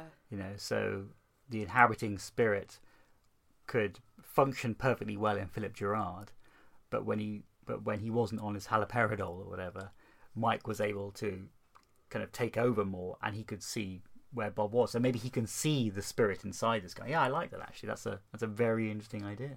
Mm. So I don't think that's the last we've seen of him, if he is state police or FBI or whatever he is. I think now's another good time to repeat the caveat that, to be honest, we haven't watched episodes 3 and 4, so everything we're saying could be completely undone within the first 5 minutes of the next episode. I don't know. Yeah. So Bill Hastings reveals to his wife Phyllis during the argument in the jail cell that he's aware that she's been having an affair with George, who also seems to be his lawyer because he turns up later on and he's asking for him. And Phyllis then goes home, and Bad Cooper is in her house, but she doesn't seem alarmed to see him. She says, "What are you doing here?" as if she knows him. And Bill did say something about her potentially having had a second affair, but he doesn't know who with. Could she have been having an affair with Bad Cooper? How does she know him? Yeah, that could actually be the case. I didn't think of that. I thought it was kind of a throwaway line, but I suppose with Lynch there is never a throwaway line. That's probably true, because he does seem to know her, and she seems to know him. She's not surprised that he's turned up. And also he makes reference to George, so he must know that she's also having an affair with George as well. Yeah, because he says this is George's gun, and then he shoots her, drops it, presumably with the intention of framing George for her murder, and just leaves. And was it my imagination, or did she also have the same eye shot out? I did look like that. It was hard to know because the body was kind of turned kind of funny, but I think she did have the same thing. So, yeah, I think maybe the presumption is Cooper's going around just killing absolutely everyone at the moment by shooting them in the eye. As you do. Good Cooper, we need you. Speaking of good Cooper, who is still in the Black Lodge, which is way freakier than it was before. Yeah. Presumably because now they have budget and CGI to do a lot of this stuff. Although the strange thing was, when they didn't have any budget or CGI, they still managed to make it creepy and weird as hell. The scenes in the Black Lodge in the final episode of season 2 are still some of the freakiest things I've ever seen. It still sets my nerves on edge no matter how many times I watch it. It's so unsettling seeing what's happening. Yeah. I think it's just a mood he creates with a very minimal set. It's just how every shot is framed and everything that takes place. It is otherworldly. Yeah, so Good Cooper is in there, and some familiar faces are in there, some unfamiliar non-faces are in there. Right, so he has a conversation with Mike. Yeah. Who says to him, is this the past or is it the future? Yeah. Or is it the future? Is it the past? Is this past or is it future? And then he has a conversation with Laura, but now Laura, so 25 years older Laura, but who is still wearing the same black dress by the looks of it. Yeah. That Laura wore in the scenes in the Black Lodge before. So she's aged in the lodge. Yeah. And she delivers this message that Dale is now able to leave the lodge. So fulfilling this original prophecy or statement, whatever it was, she says that you can now go. Presumably the 25 years are up. That ties into the fact that evil Cooper's in the outside world is being drawn back to the lodge so that he can come back and presumably the good Dale can re-enter the world. Yeah. And the way they play that scene is partly echoed from the famous scene from season 1 of Cooper's original dream, where Laura says cryptic things like, sometimes my arms bend back, and then walks over to him and kisses him and then whispers something to him. But this isn't the same dream, and she seems to be whispering something very different, but we don't know what it might be. So it's interesting because obviously the last time this happened, what she whispered was the answer to the big mystery, who killed Laura Palmer, when she says, my father killed me, and that becomes apparent later on. This time it's unclear exactly what is being whispered. Is it a message about where she is, what's happened to her? Certainly there's something strange about Cooper's response to hearing this, because he kind of listens. He has a hint of a smile at first when she's talking, but then his face kind of freezes a little bit. It goes very cold, and he almost gasps a little bit when she's talking. It's something very concerning. I don't know if she's telling him some kind of warning, but if it's in keeping with the cyclical nature of what happens in the world of Twin Peaks, there's some central mystery, and she's revealing to Cooper in this setting some answer to some fundamental mystery, and I'm not sure if we know what that mystery is yet. Yeah. We can take some guesses based on what happens, but it's unclear exactly what that could be about. And then at one point she removes her face and there's just this blinding bright light coming from inside. So that reminds me a little bit of Yul Brynner in Westworld when he takes his face off. But instead of being all the mechanics, it's just there's this glowing thing inside. And I do wonder if that's like her soul. Is it the fact that like her soul is still inside her? Because she makes reference to being dead but also alive, and maybe by surviving there with her soul, there's that element of some force still wanting to take her soul, and she's protecting herself because she kind of found the power to hold on to it in spite of everything. But maybe that's part of the mystery. But this almost seems like a metaphysical mystery because she's not in the real world, so the mystery that's being solved cannot really be to do with a real world event. I think. And then the curtains seem to turn into some kind of blazing wind. Yeah. I don't know how to describe it. And she screams and she seems to just literally fly off somewhere. Yeah. Again, you see Mike and he says, is it the past or is it the future? Yeah. And that's another point, I think, with this. There's lots of dialogue in these 2 episodes where people say things twice. It always happened a little bit before, but now we're seeing it very frequently with lines being repeated immediately in succession as well as sort of used as framing devices, the same character saying the same line twice. That's always been a motif running through Twin Peaks. I still haven't figured out what it always means, really. Whether it's for emphasis or if it's to denote the tone in which it's being delivered in some way, whether it has some additional meaning when something is said twice, I don't know, or whether it means that something can be interpreted 2 different ways. I don't know, but it was very noticeable in these 2 episodes that certain things are said twice very deliberately. And then he also meets Leland very briefly, who asks him to find Laura. Yeah, or maybe that's the mystery, that maybe Leland, because is this the good Leland now in the lodge? I presume it is. It seems to be, because he seems desperately unhappy. Yeah. So he must be obviously be aware of what happened. His spirit or the good side of him might be there. Does that mean that the bad...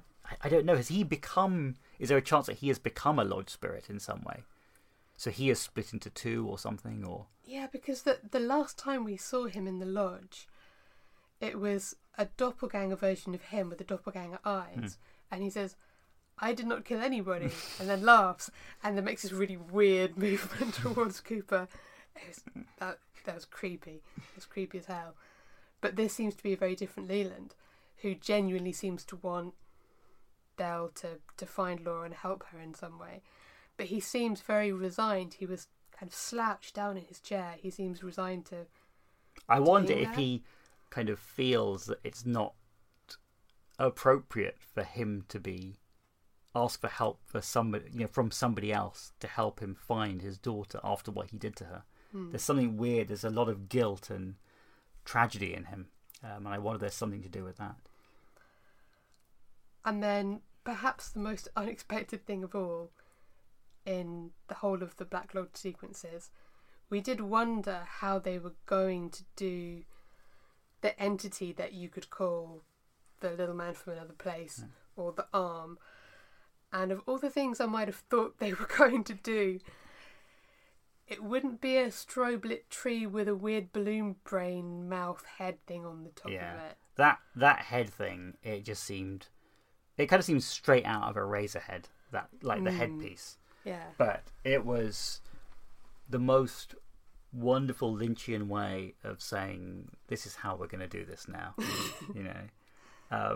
But it was strange. I think Mike leads Dale to go and meet him and says, this is the arm. Yeah, the evolution. This is the evolution of the arm. And you have this weird brain in a balloon or sack with some weird face. And it even makes things, it tries to make the whooping sound that the little man from another place made before. Yeah. But it kind of sounds really weird and distorted. And it clearly can communicate and talk. It's unclear what it actually is.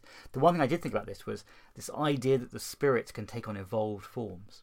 Yeah. Might mean that actually we start seeing evolved forms of other spirits that have taken on different forms as well. We just don't know what they are yet. Yeah, which could lead us towards an answer of, is there an evolved form of Bob? Yeah. Because, of course, we can't have the original Bob, sadly. There's something that could have changed, and maybe they do take on different forms and change their appearance. Maybe they don't all take on the appearance of a tree with a weird balloon brain smushy head thing, but I don't know. That there's something going on. That phrase, the evolution of the arm, you can imagine there being evolutions of other spirits as well. In that place as well. And then he tells Dale that he can't leave until his doppelganger returns to the lodge. Which ties into the fact that the evil Cooper on the outside world knows that it's 25 years, time is up, he needs to go back again. Yeah, and then the evolution of the arm seems to have its own doppelganger. Which has kind of a yellowy face, doesn't it? Yeah. Which he meets at the end of the corridor. And I wasn't sure if the implication was that that is what attacked the couple Yeah. in New York. Yeah, so you have this scene where I think Cooper appears to encounter what is the doppelganger of the arm, Yeah. and then it starts freaking out and lashing out at Cooper. Cooper is freaking out as well. Then the kind of chevron floor starts moving and becoming a bit unstable, and the doppelganger of the arm, I presume, shouts non-existent, and Cooper gets sucked through the floor, and he kind of is falling through space in some way, but then he emerges in the glass box back in New York, where he's kind of floating around inside. He kind of lands on it, he kind of phases through the glass, ends up in the chamber, and he's kind of floating around inside. But this is at a point when the young couple are actually not in the room, they're outside discussing the coffee, aren't they? So they don't see, obviously, him arriving. Yeah, they're trying to figure out where the guard has gone and realising that the guard isn't around. So the one thing I do know about this is, the cameras are still rolling on all of this. So I do wonder if all this is being picked up, and whoever this person is who's funding this, do they check everything and they'll see what's going on? Is that going to be a future plot? Did this even happen? But what is clear is that he kind of emerges in the glass box, and then Cooper then gets sucked back to the Black Lodge, doesn't he?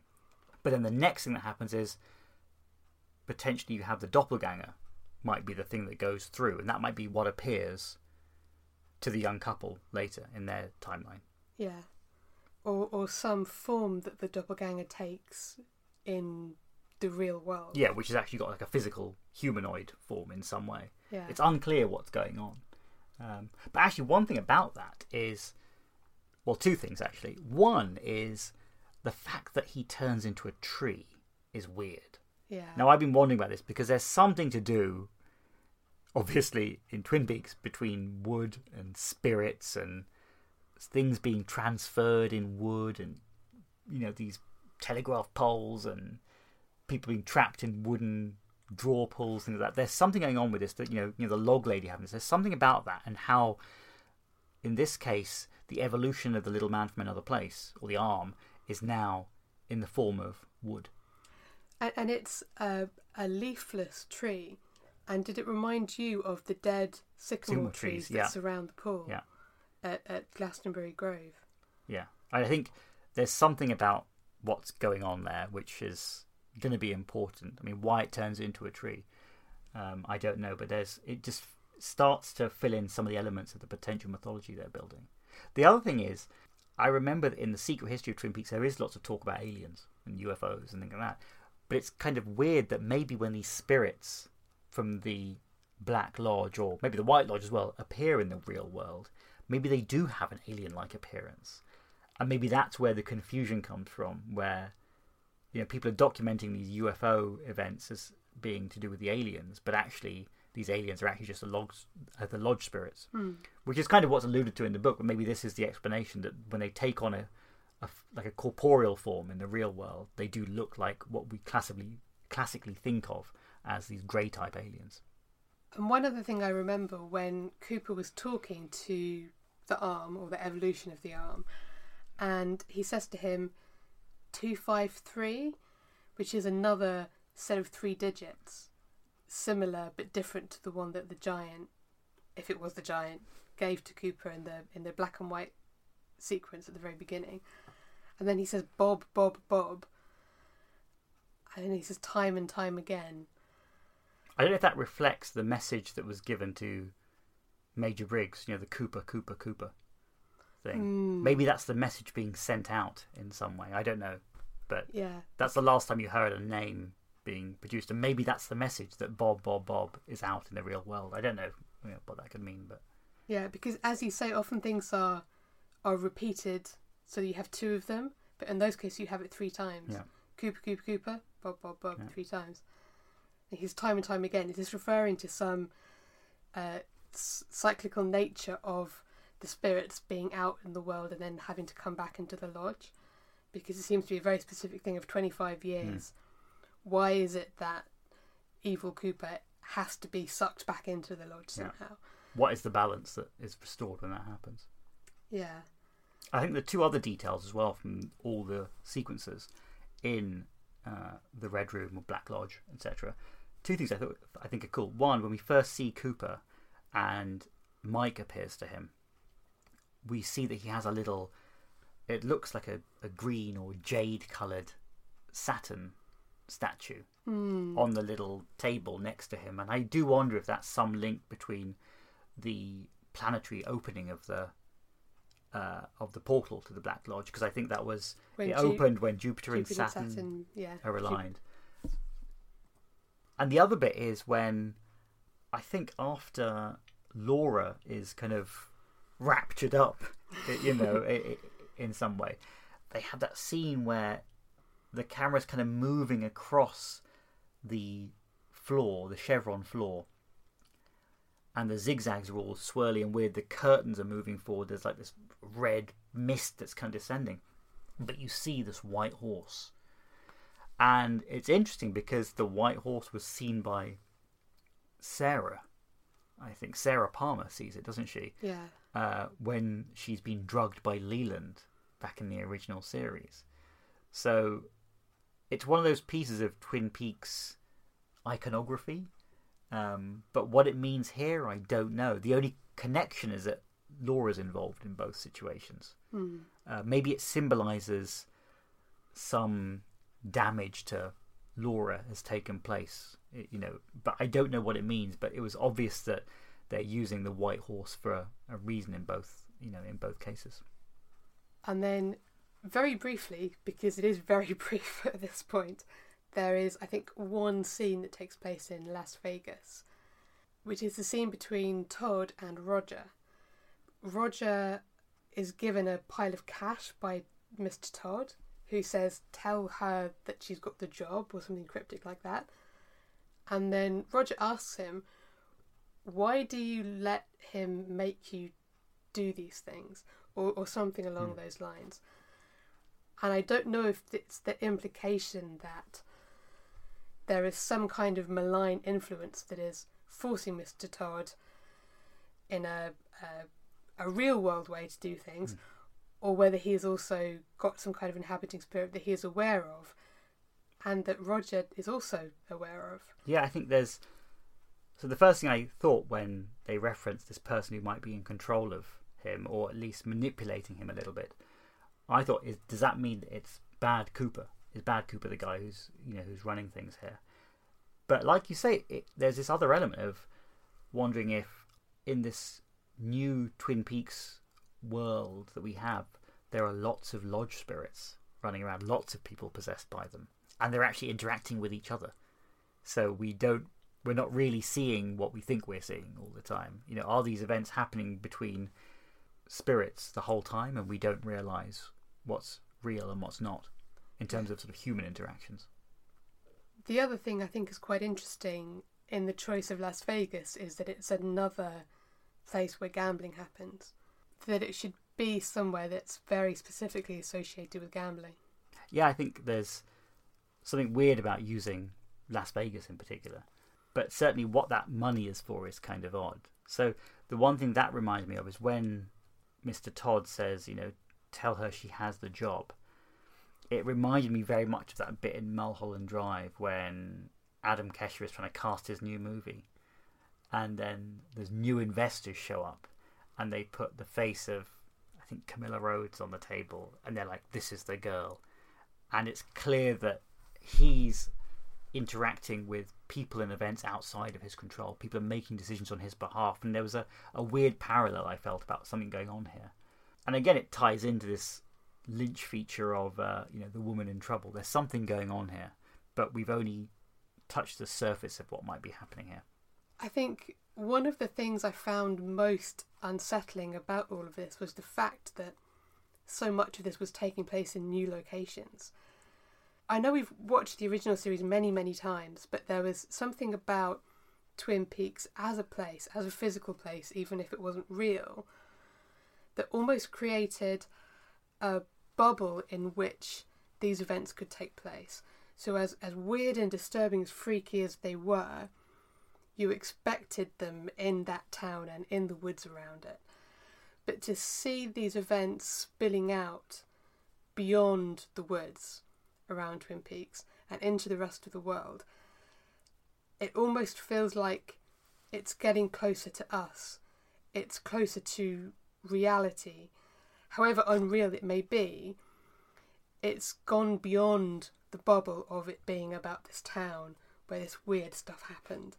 It's spreading, and I don't know if this is linked somehow to what the Might Be Giant says in the beginning about it's in our house now, but about the sounds. Is something spreading? Is some malign influence spreading? But it feels very unnerving for these things to be happening beyond the boundaries of this town that we're so used to this weirdness being confined into. But I think ultimately, I wouldn't be surprised if all these events are ultimately going to go back to their source in Twin Peaks. It's almost like we're getting a sense, like you say, of all this stuff spewing out into the world and grasping at different parts of the US, at least, whilst this is happening. But I think the core of it is going to be the power and the evil in the woods. That's going to be the root of it. And again, that idea that we were talking about earlier, if the Black Lodge in Buffy terms was hell, there are hellmouths, it seems, everywhere. And there are these things popping up out of these places. And clearly people are trying to exploit or harness or understand what's going on. But it's all rooted in like the central place, which is Twin Peaks, where everything originates. Yeah, so let's go back to where it all began. What's actually been happening in Twin Peaks? Because suddenly we get this incredibly warm, overwhelming familiarity, seeing all these characters again. We get bombarded with all these new characters and new versions of old characters that we see out in the world. And then the moment you switch back to Twin Peaks, the moment you see Lucy sitting behind her desk, or see Hawk on the phone to the log lady, or see James walking into the bar, it's this incredible feeling of relief, even though weird stuff is happening, because you think, if anyone can help, these good people in Twin Peaks are the people who can actually do something. Yeah. And they're going to need Cooper, good Cooper, as their kind of spiritual leader to kind of get to the bottom of what's going on. They need a figurehead to guide them, but it's like the troops are aligning in Twin Peaks to ready against this threat which is brewing everywhere. Yeah. So who have we got? We've got Dr. Jacoby, who is now living seemingly out in the woods, getting deliveries of shovels. Yeah. Lots of shovels. And whatever he needs them for, he doesn't need any help with it. No, he likes to work alone. He likes to work alone. And that's all we see of him, that one brief scene, shot largely through trees. Yeah. I like the bit where he has his sunglasses on, he takes them off and he's got his red and blue ones. I think underneath those he should have those googly eye ones. Yeah, so the first sort of real interaction we see of original Twin Peaks characters is between Ben and Jerry back at the Great Northern. So there's this kind of bizarre interaction, but again, like old Twin Peaks, a kind of light-hearted one as well. Ben sitting quite dejected at his table with his nice little wooden Ben logo on the like a paperweight or ornament in front of him. There's some funny story about some woman who's complaining about a skunk that may have got into her room. There's a character of Beverly who's introduced, who's played by Ashley Judd. And then Jerry shows up, completely high as a kite. He's clearly running some kind of legal... Is it a legal marijuana business or something? Yeah, I think so. And he's philosophizing, but he's completely high at the same time. It's kind of funny to see him interacting there. I do wonder if this is if he's going to start off as this kind of crazy hippie beardy guy, and then as the plot goes on, maybe he'll actually then kind of come out of it a little bit and then start to become the Jerry Horn we remember, as he needs to be involved in some plot line. Yeah. I think it's odd to bring him back just to be kind of the comic relief in this. But you know what was funny is that much like when he comes back with his butter and brie baguettes, he's now obsessing over this jam and Banana bread yeah. concoction that he's made, which he is making him pretty high as a kite. So he still loves his food, no matter what else has changed. I think what's odd is that in terms of the relationship, Ben seems completely exasperated with Jerry, and it's almost seems like they've grown apart over the years. Now, at first, I thought that Jerry had maybe taken over the drug operation that was being run by the Renault brothers in some illegal capacity, but it's clear it's a legal operation which he's running now. Yeah, and he asks Ben if he's slept with Beverly yet, and Ben sort of scolds him a bit. So he's clearly, possibly still trying to be a better person, but he is smoking cigars again. There are no carrots. Yeah, so it's not obviously not entirely worked. Yeah, he is still trying to be good, but he's probably struggling with it. I think it's interesting the choice of phrase where Jerry refers to Beverly as the new girl, which was, I think, used when a new girl was introduced from the perfume counter in Horne's department store to One-Eyed Jack's, which was the brothel. So I don't know if that was a direct reference to the fact that Jack's might still be running in some capacity. It'd be interesting to see if that plays out properly. And also I thought it was kind of odd that Sylvia's not around in this. I mean, I know it's a short snippet, but I think she is in the cast.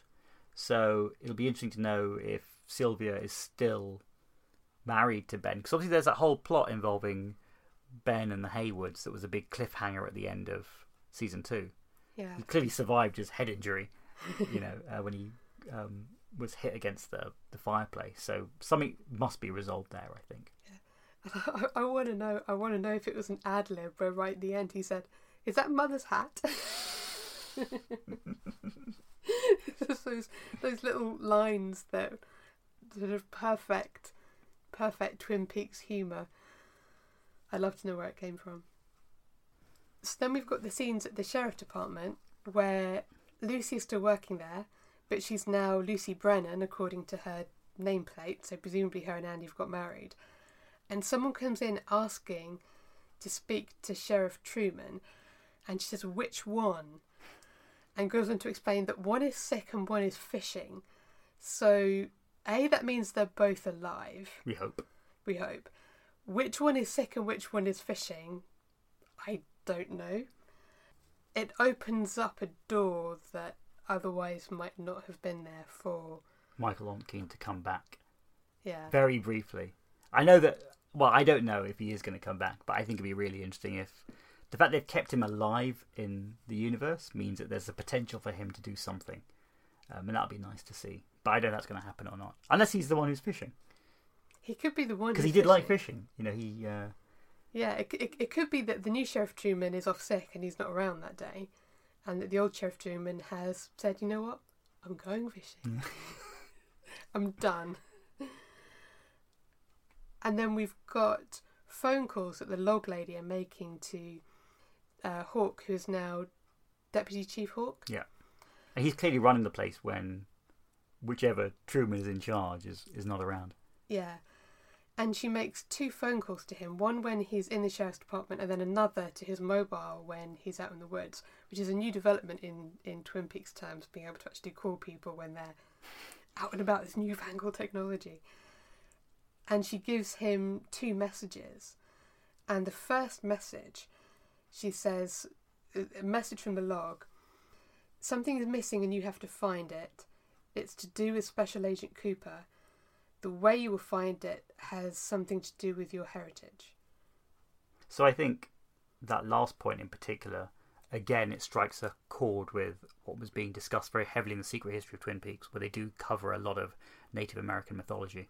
I do wonder if, although there are lots of red herrings, I think, in that dossier, some of it is going to ring true, and there's some relevance to this now. Although it could be as simple as the fact that Hawk is referred to as a tracker in the original series, and maybe it's his Native American tracking skills which might come in handy if he's going to be the one who's going to lead the charge and try and get Cooper out of the Black Lodge. So what was it that Cooper said to Hawk? You know when he thinks he's leaving town, just before he gets suspended, the murder case is over and he's saying goodbye to everyone, and it's all a bit end of Wizard of Oz, and he's shaking everyone's hand.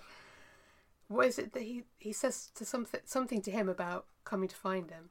Yeah, he says, is it something like, if ever I get lost, I want to be you to be the man they send to find me, or something? Yeah. Yeah. I wonder if it's one of those prophetical lines, you know, I'll see you again in 25 years. When you see me again, it won't be me. Yeah, maybe this is another one. It'd be really interesting if, you know, if he is going to come back and be the one who kind of gets Cooper out. And certainly that's implied by what happens later in the episode. Yeah.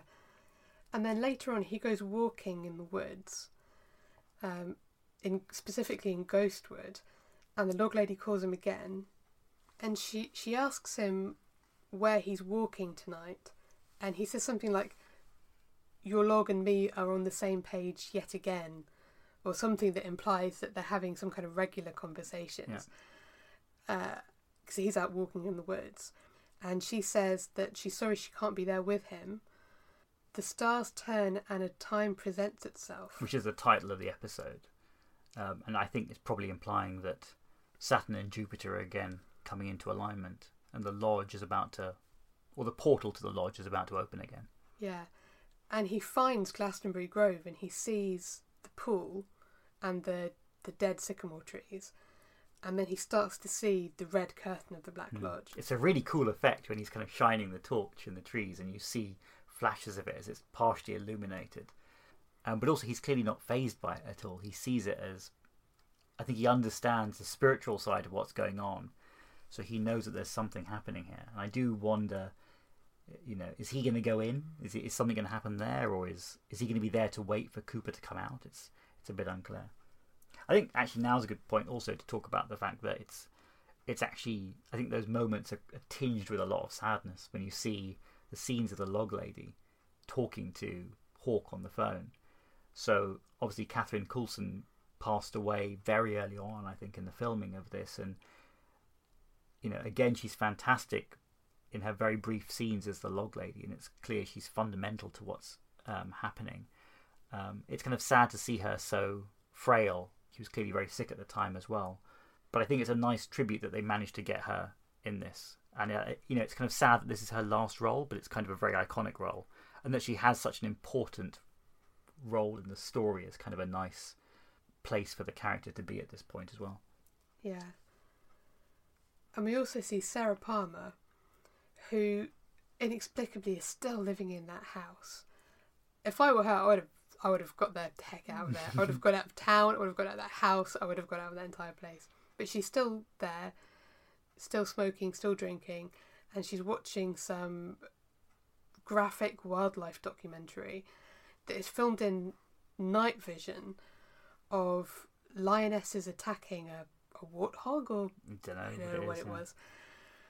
And this incredibly creepy shot of what's on the television reflected in the mirrors that are on the wall behind her. It's like she is surrounded by this carnage. It's almost like she's lost in this world. She looks very haunted by what's happened to her.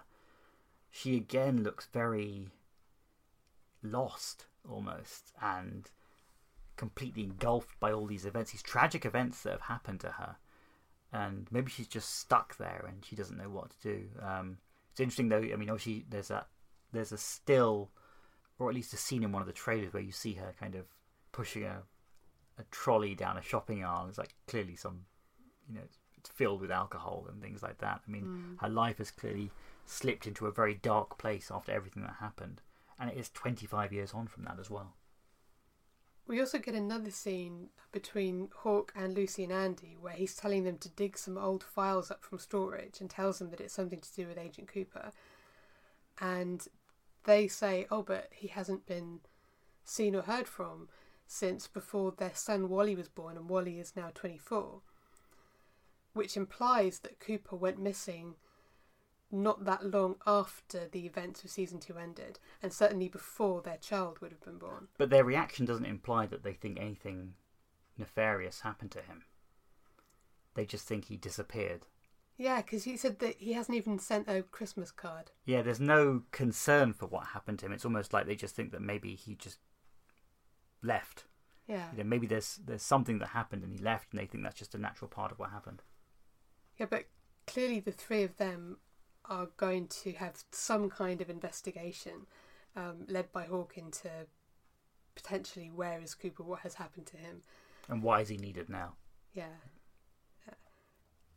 And that leaves us with the final destination of the part, the last place that we see in Twin Peaks, an iconic location in Twin Peaks, down at the Roadhouse, where we get Shelley hanging out with her friends. James walks in with some guy, no idea who he was. There's new music playing, and I just got this incredible sense of warmth from that whole scene. It felt like coming home. Yeah. A sense of normality, and I think particularly where you have characters like Shelley and James who were unashamedly good guys in the original series. They may have been caught up in very bad events, but they were the positive spin on things always. And yeah, and in James's case, sometimes he got quite a lot of flack as a character for it, but they were always such positive characters that it was so lovely to end on that note where they see him come back in, and it's clear that a lot has happened in the past 25 years. Shelley's got a daughter. We don't know who the father is it? Presumably it's Bobby. Yeah. But I don't know. She also has that look at that new character played by Balthazar Getty. Yeah. Maybe she had a child with Bobby and now they've separated, and I don't know what's going on. But he's something to do with it as well. Yeah, and she says something about thinking that her daughter is in a relationship with the wrong guy. Yeah. Which presumably will come up again in the future when we actually meet whoever her daughter is. Yeah. And I don't know who the random British guy is who comes in with James. Yeah, with a weird... Was he got like a green glove on his hand or something? Yeah. And claims that the location is the dog's bollocks. But it felt like there was something very symbolic about one of the core classic characters from old school Twin Peaks introducing the place to a next generation character who, I mean, I don't know, maybe will never be seen again in the show, but it was symbolic of introducing it to a new generation of audiences as well, I thought. I think what's really nice in that scene as well is the look that James has on his face. He seems very reassured, and he looks around very nostalgically at the place. It's odd that he doesn't associate it too much with the negative things that took place in town. Clearly, a lot has happened in that time. Yeah. And there's even reference that when he was away, he was in a motorcycle accident and things. But he seems to be almost at peace, which was something he never was in the series. He was always caught up in the events with Laura, and then for some reason with Evelyn. But he always seemed kind of in the midst of just a whirlwind of events that were breaking him. He wasn't emotionally capable of dealing with the seriousness of the situations, but he seems happy to be back, which is a really nice. There's a look on his face. He doesn't say much, but it just his eyes are almost like there to show the viewer we're back in Twin Peaks again. You know, it's still there. The town is still there. So even though all this stuff you've seen has been happening, at its core, the show still is about this town, and this scene is kind of there to remind people what the show is kind of about. Yeah. Although, obviously, now it's got a much bigger scope as well. And Shelley makes this comment about, oh, James is cool, James has always been cool.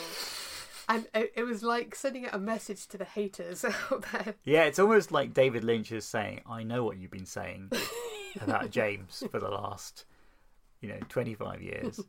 And we all agree that what happened with Evelyn was not good, and was part of that kind of run of dodgy episodes in season 2. It was kind of unrelated to anything. He was kind of caught up in this nonsense. But I think Lynch really likes James as a character. I think he likes him in the context of his appearance mainly in the first series of Twin Peaks. Certainly how he is in the pilot, and I think that's why he brought him back so importantly in Fire Walk with Me as well. He sees him as fundamentally tied to Laura's story, and he sees that this new Twin Peaks is still anchored largely to Laura's story. He sees that original Twin Peaks season is kind of the core of what's leading the show forward. I think he likes James, and he's basically saying, look, don't blame James for everything. It's not his fault. He's cool. We like him. Yeah. And was it my imagination? Or was Jacques Renault behind the bar? How does that work? Yeah, I took a double take on that. Because he's kind of hovering in the back. He's got a huge beard now. Yeah. But that looks like Jacques Renault behind the bar of the Roadhouse. I think in the credits he's listed as Jean-Michel Renault. Now, I thought there were only 3 Renault brothers. Yeah. There was, Jean, Jacques, and Bernard, yeah. So how this guy fits in, I don't know. He does look like an owl, though, which I thought was kind of interesting. He's got like he looks like just a giant owl behind the bar. Yeah. Are there a load of Renault cousins waiting in the wings? Well, that was the thing. He could be a cousin, and I wouldn't be surprised if that was the case, because cousins feature very heavily in the Twin Peaks universe. There's lots of weird allusions to, Maddie and Laura being cousins. Gordon Cole in Fire Walk with Me referring to Lil being my mother's sister's girl or something. It was something like that when he's talking about the Blue Rose case that Chet and Sam are about to head out on. This concept of cousins does come up quite a lot, and I wouldn't be surprised if the Renaults have another set of cousins, and that's how they brought him back. Yeah, because of course you can have a cousin played by the same person who played the other cousin. But it's kind of weird that he would show his face in Twin Peaks again after everything his brothers have done. But you don't know. And still tending bar at the Roadhouse. Long family tradition. I think the really nice way that the episode ends, actually, is, like, again with the evolution of the Roadhouse as well.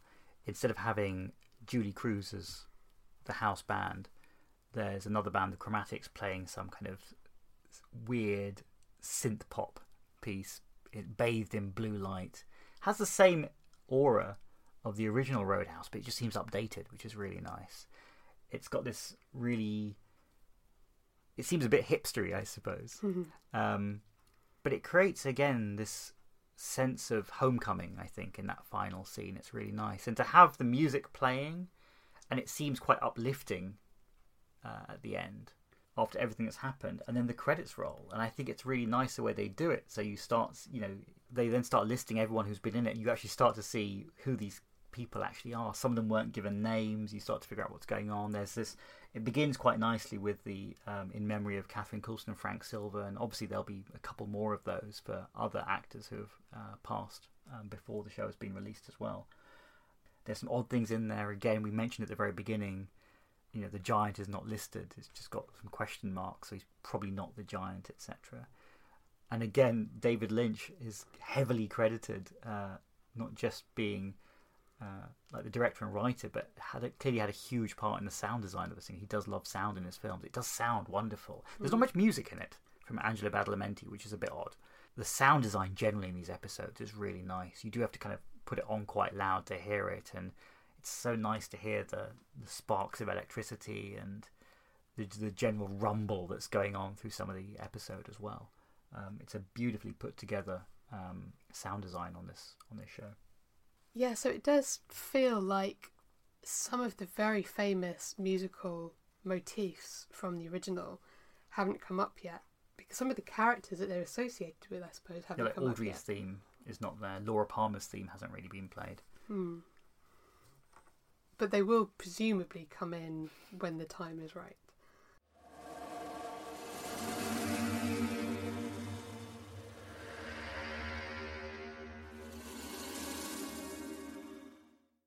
Yeah, so after a much longer than planned episode, we've had a chance to kind of talk about everything we've been feeling and experiencing as a result of watching just the first 2 episodes of Twin Peaks: The Return.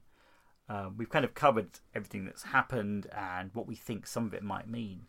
I suppose to summarise, it would be good to maybe talk about, well, firstly, what we think the response to the show is going to be, and secondly, what we think some of the ongoing mysteries that are going to be pervading the rest of the season. So what do you think about that first thing? How the show is going to be received? I think that fans of the original, it might be a bit divisive, but I think in general people are going to embrace it and run with it, because I think it would have been just as divisive to try and recreate something that was too similar to the past. Yeah. I think for people who have never seen the original, or might vaguely remember seeing it in the dim and distant past, and all they really remember is a backwards talking man in a red room, if they just come to this cold, having spent most of their time watching Game of Thrones and The Walking Dead, I think they are gonna have an extreme reaction, and it will either be very positive or deeply negative. I think some people just will not go with it. It's a little bit too out there, I think, for a mainstream audience. An audience who's never seen Twin Peaks before is gonna struggle unless they're quite accepting of experiencing this kind of thing, because it's a very surreal portrayal. It's very Lynchian, yes, but it's almost too out there, I think. At such an early stage to try and draw in viewers. I think it's kind of interesting because the marketing was almost non-existent in terms of showing trailers, but I don't know what you could have shown that would have drawn people in without it being a con in some way. Yeah. So it's actually quite nice that what they've done is they've let people just find it and experience it. And I think there are going to be things in this season which I think are going to work and which won't work as well. I think there are going to be things which people are going to have different responses to. I think the most important thing is, are there bits that you like? I mean, do you get something out of it? And I think it's going to be less about a very linear storyline. Although it's interesting that we're theorising about how all this stuff fits together, it may not. It's more about the experience, the mood, the feelings it evokes. That could be the big impact of this. It reminds me of, it was only a year or so ago where they did some poll of critics as to what was the best movie of the 21st century so far, and they asked lots of film critics from all around the world to give their top tens, and then they smushed them together on a points basis, and Mulholland Drive came top. And I remember I was reading some message board, I think it was a Guardian or something, and people went nuts because they were either saying, yes, that film is amazing, or I can't believe I wasted 2 hours of my life watching that. And I think some people are going to have the same reaction to this. They're not going to go with it. Yeah, I think it's going to be a show where they've done their best to get as many people as possible watching it at the start, because I do fear that it'll whittle down casual viewers over time. Personally, I think it's a fantastic way to see Twin Peaks 25 years later. It's as bold, imaginative and exciting as I kind of hoped it would be. It is going to be a really fun ride, but I have no idea what's going to happen next. And it's got that thing going where, look, we watched it several hours ago, but it's been all I've been thinking about, and this urge to want to talk about it and discuss theories. You just don't get that with other shows anymore, really. It kind of creates this great community atmosphere, I think, as well, where you just want to tell everyone about it. But I think ultimately the real test is going to be to evaluate the show as well, at the end of the 18 hours. I really hope it holds up. I think it will. But I think that it's not going to go in any kind of conformist way. It'll be doing something very unpredictable and unexpected for the next few weeks. I think one thing that is potentially quite divisive, but could be something that is resolved not immediately, but not too far into the future of the episodes, is at the moment we've got the good Cooper stuck in the Black Lodge. And originally it was very much a show centred around Cooper and his optimism and the way he brought all of those around him together. He was an iconic character who was really one of a kind on television. To have someone who is effectively a lawman, but with that kind of attitude, it was an antidote to the kind of gruff, grizzled, maverick detective, that he was maverick in an utterly, utterly different way, in the way that he approached everything. And is it a problem to have that character effectively trapped in a place where he can't really be himself? He can't be the good Coop that we all know and that we all love. And is he going to be in there that much longer? Is it going to be a problem if he's in? Is he going to be in there the whole series? I can't imagine that. Yeah, I kind of hope that it doesn't end up being 18 hours of good Coop in the lodge, bad Coop outside trying to evade being brought back into the Black Lodge. I kind of want to see good Coop out in the real world. And maybe after a few episodes, I think the bad Cooper thing, that can be portrayed in different ways. Seeing what he's doing now, it's interesting because we haven't seen that before. But you kind of want him back in the lodge so the good one can come out and maybe to discuss what may have happened in the past. Will be a good way to talk about what the bad side of Cooper has been doing. But yeah, it would be nice to see good Cooper emerge, but I believe he will. I don't think he's going to be trapped in there the whole season. I think he's going to be out soon. It'll be weird to keep him trapped there. But again, you never know. No, they could say, you know what, bad Cooper is so much fun, we're just going to stick with him for 18 hours. We're going to leave good Cooper in there. Unless they run out of spray tan for Carl McLaughlin. At this point in the story, end of part 2, what are the big mysteries that we've got left hanging? There's a lot of them. It's like the pilot episode originally. It's just setting up loads of different strands. So I suppose we should try and summarise what we think the main questions are, and then over the next few weeks see if they get addressed, or if, more likely than not, we're completely wrong about the relevance of some of these strands.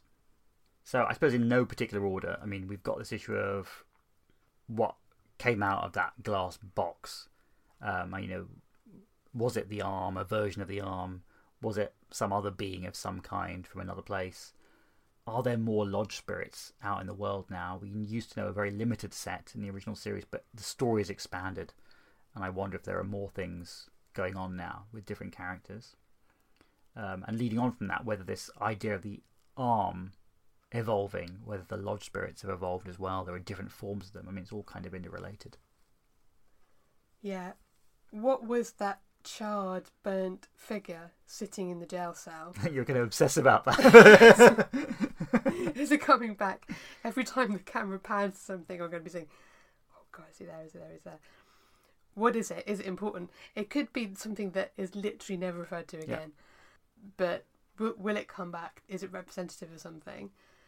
The giant that talks to Coop, is that the giant? Yeah, it's weird with the credits not calling him the giant. You do kind of wonder. Because the giant was always essentially good and tried to help. Although he was associated with the Black Lodge. It was almost like he was trying to help Cooper, but he could never give away too much. Yeah. Because it was like forbidden being a member of the Black Lodge. But there's also that idea that maybe the Red Room was actually a waiting room, and so it's kind of neutral, and maybe that didn't have the same rules, but it was unclear what's happening. And he said he dressed differently as well. Yeah. He's not dressed in his... I think he wore like a... like a bow tie, didn't a bow tie, blue shirt. Here he was dressed... Was he dressed like in a suit or something here? It looked almost more kind of tuxedo-y. I'm not sure. Because it was black and white, it was hard to... Yeah. It was hard to see. And also, is he from the White Lodge? And is that going to become an important thing here? Yeah. You know, the second lodge becoming more prominent in this new season. Yeah. Has Hawke been back to Glastonbury Grove before? Because he seemed to know... He knew where to go. Where he was going. Yeah. I mean, like, obviously he knew what had happened to Cooper, so he knew where to go back again. Maybe he knew that it was something with Cooper, so he should go back. But he kind of looks at the curtains, but then it just ends with that storyline. It's unclear.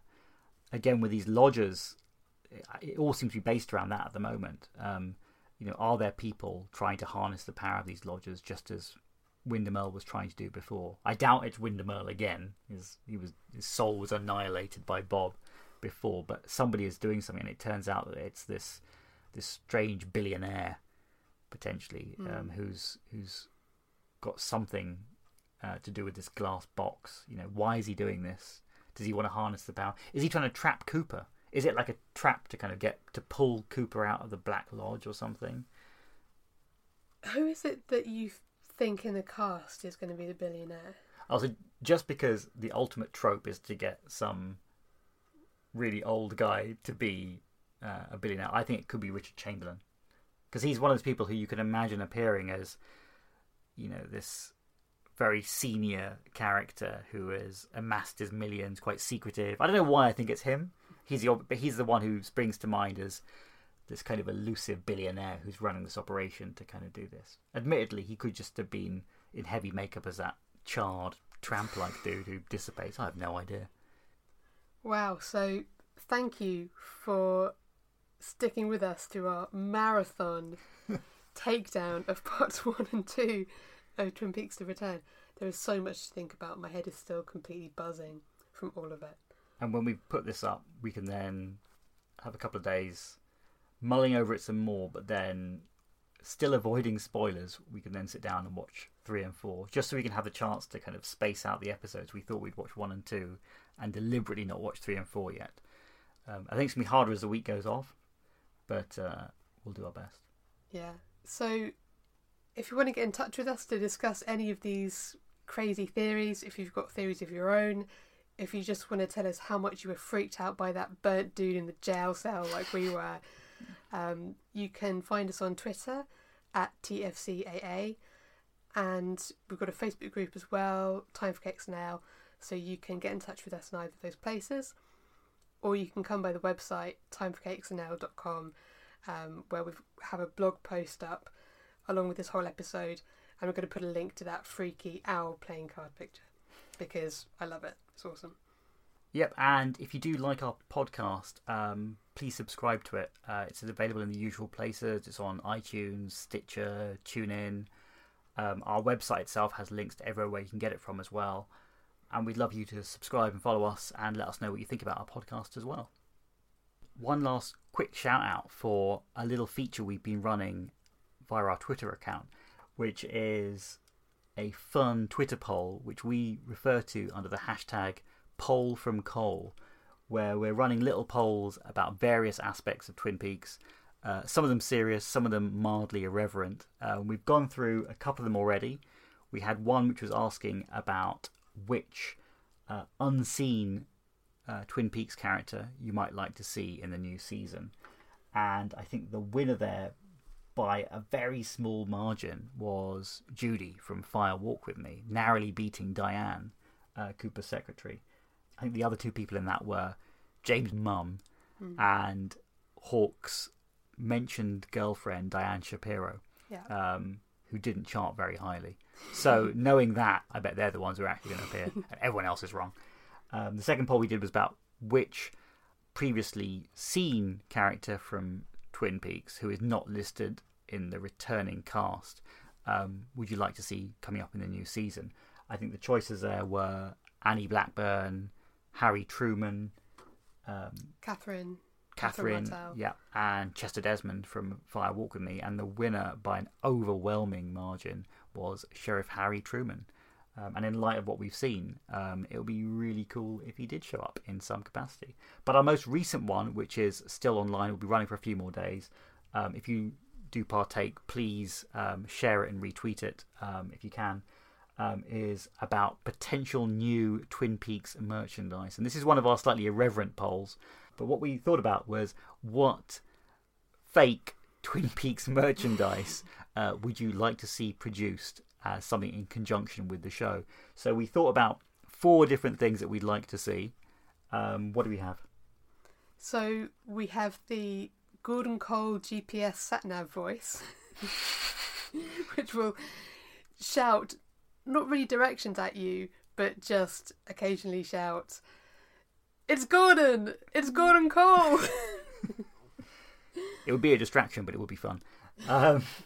Also, we have a Hank Jennings domino set. Yeah. Might be interested in it, although they do kind of taste a bit sticky because he's licking them all the time, which is a bit nasty. But you never know, you might like that.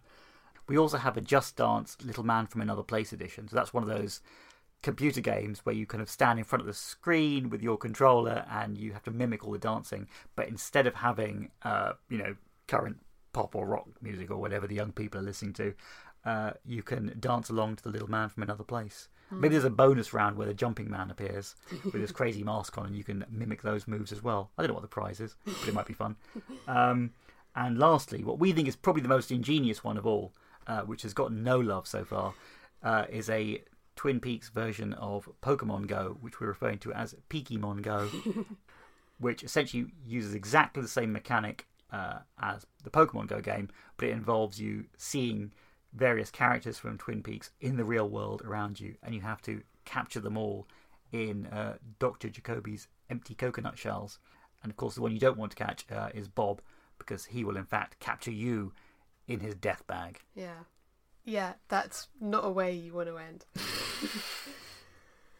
So, yeah, that poll's up for a few more days, so please drop by and vote and share it if you like. And we're going to be doing more of these poll from Coles as the series goes on. Some of them serious, some of them funny, some of them just a bit strange.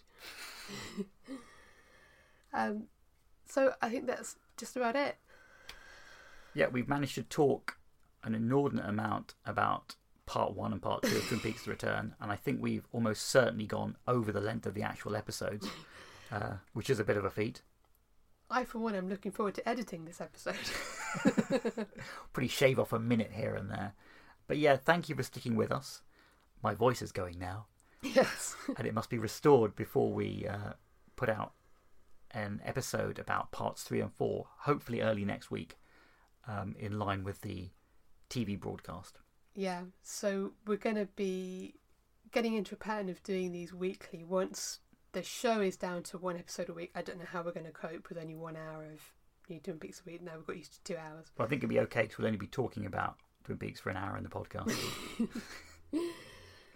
Yeah, I think the plan is that they're going to go up Tuesday nights. Yeah. Most of the time after the rebroadcast on Sky Atlantic has happened in the UK. So look out for those. And I think we need to go and have some coffee. Yeah, so thank you for listening, and please join us for the next episode of Time for Cherry Pie and Coffee. Goodbye. Goodbye.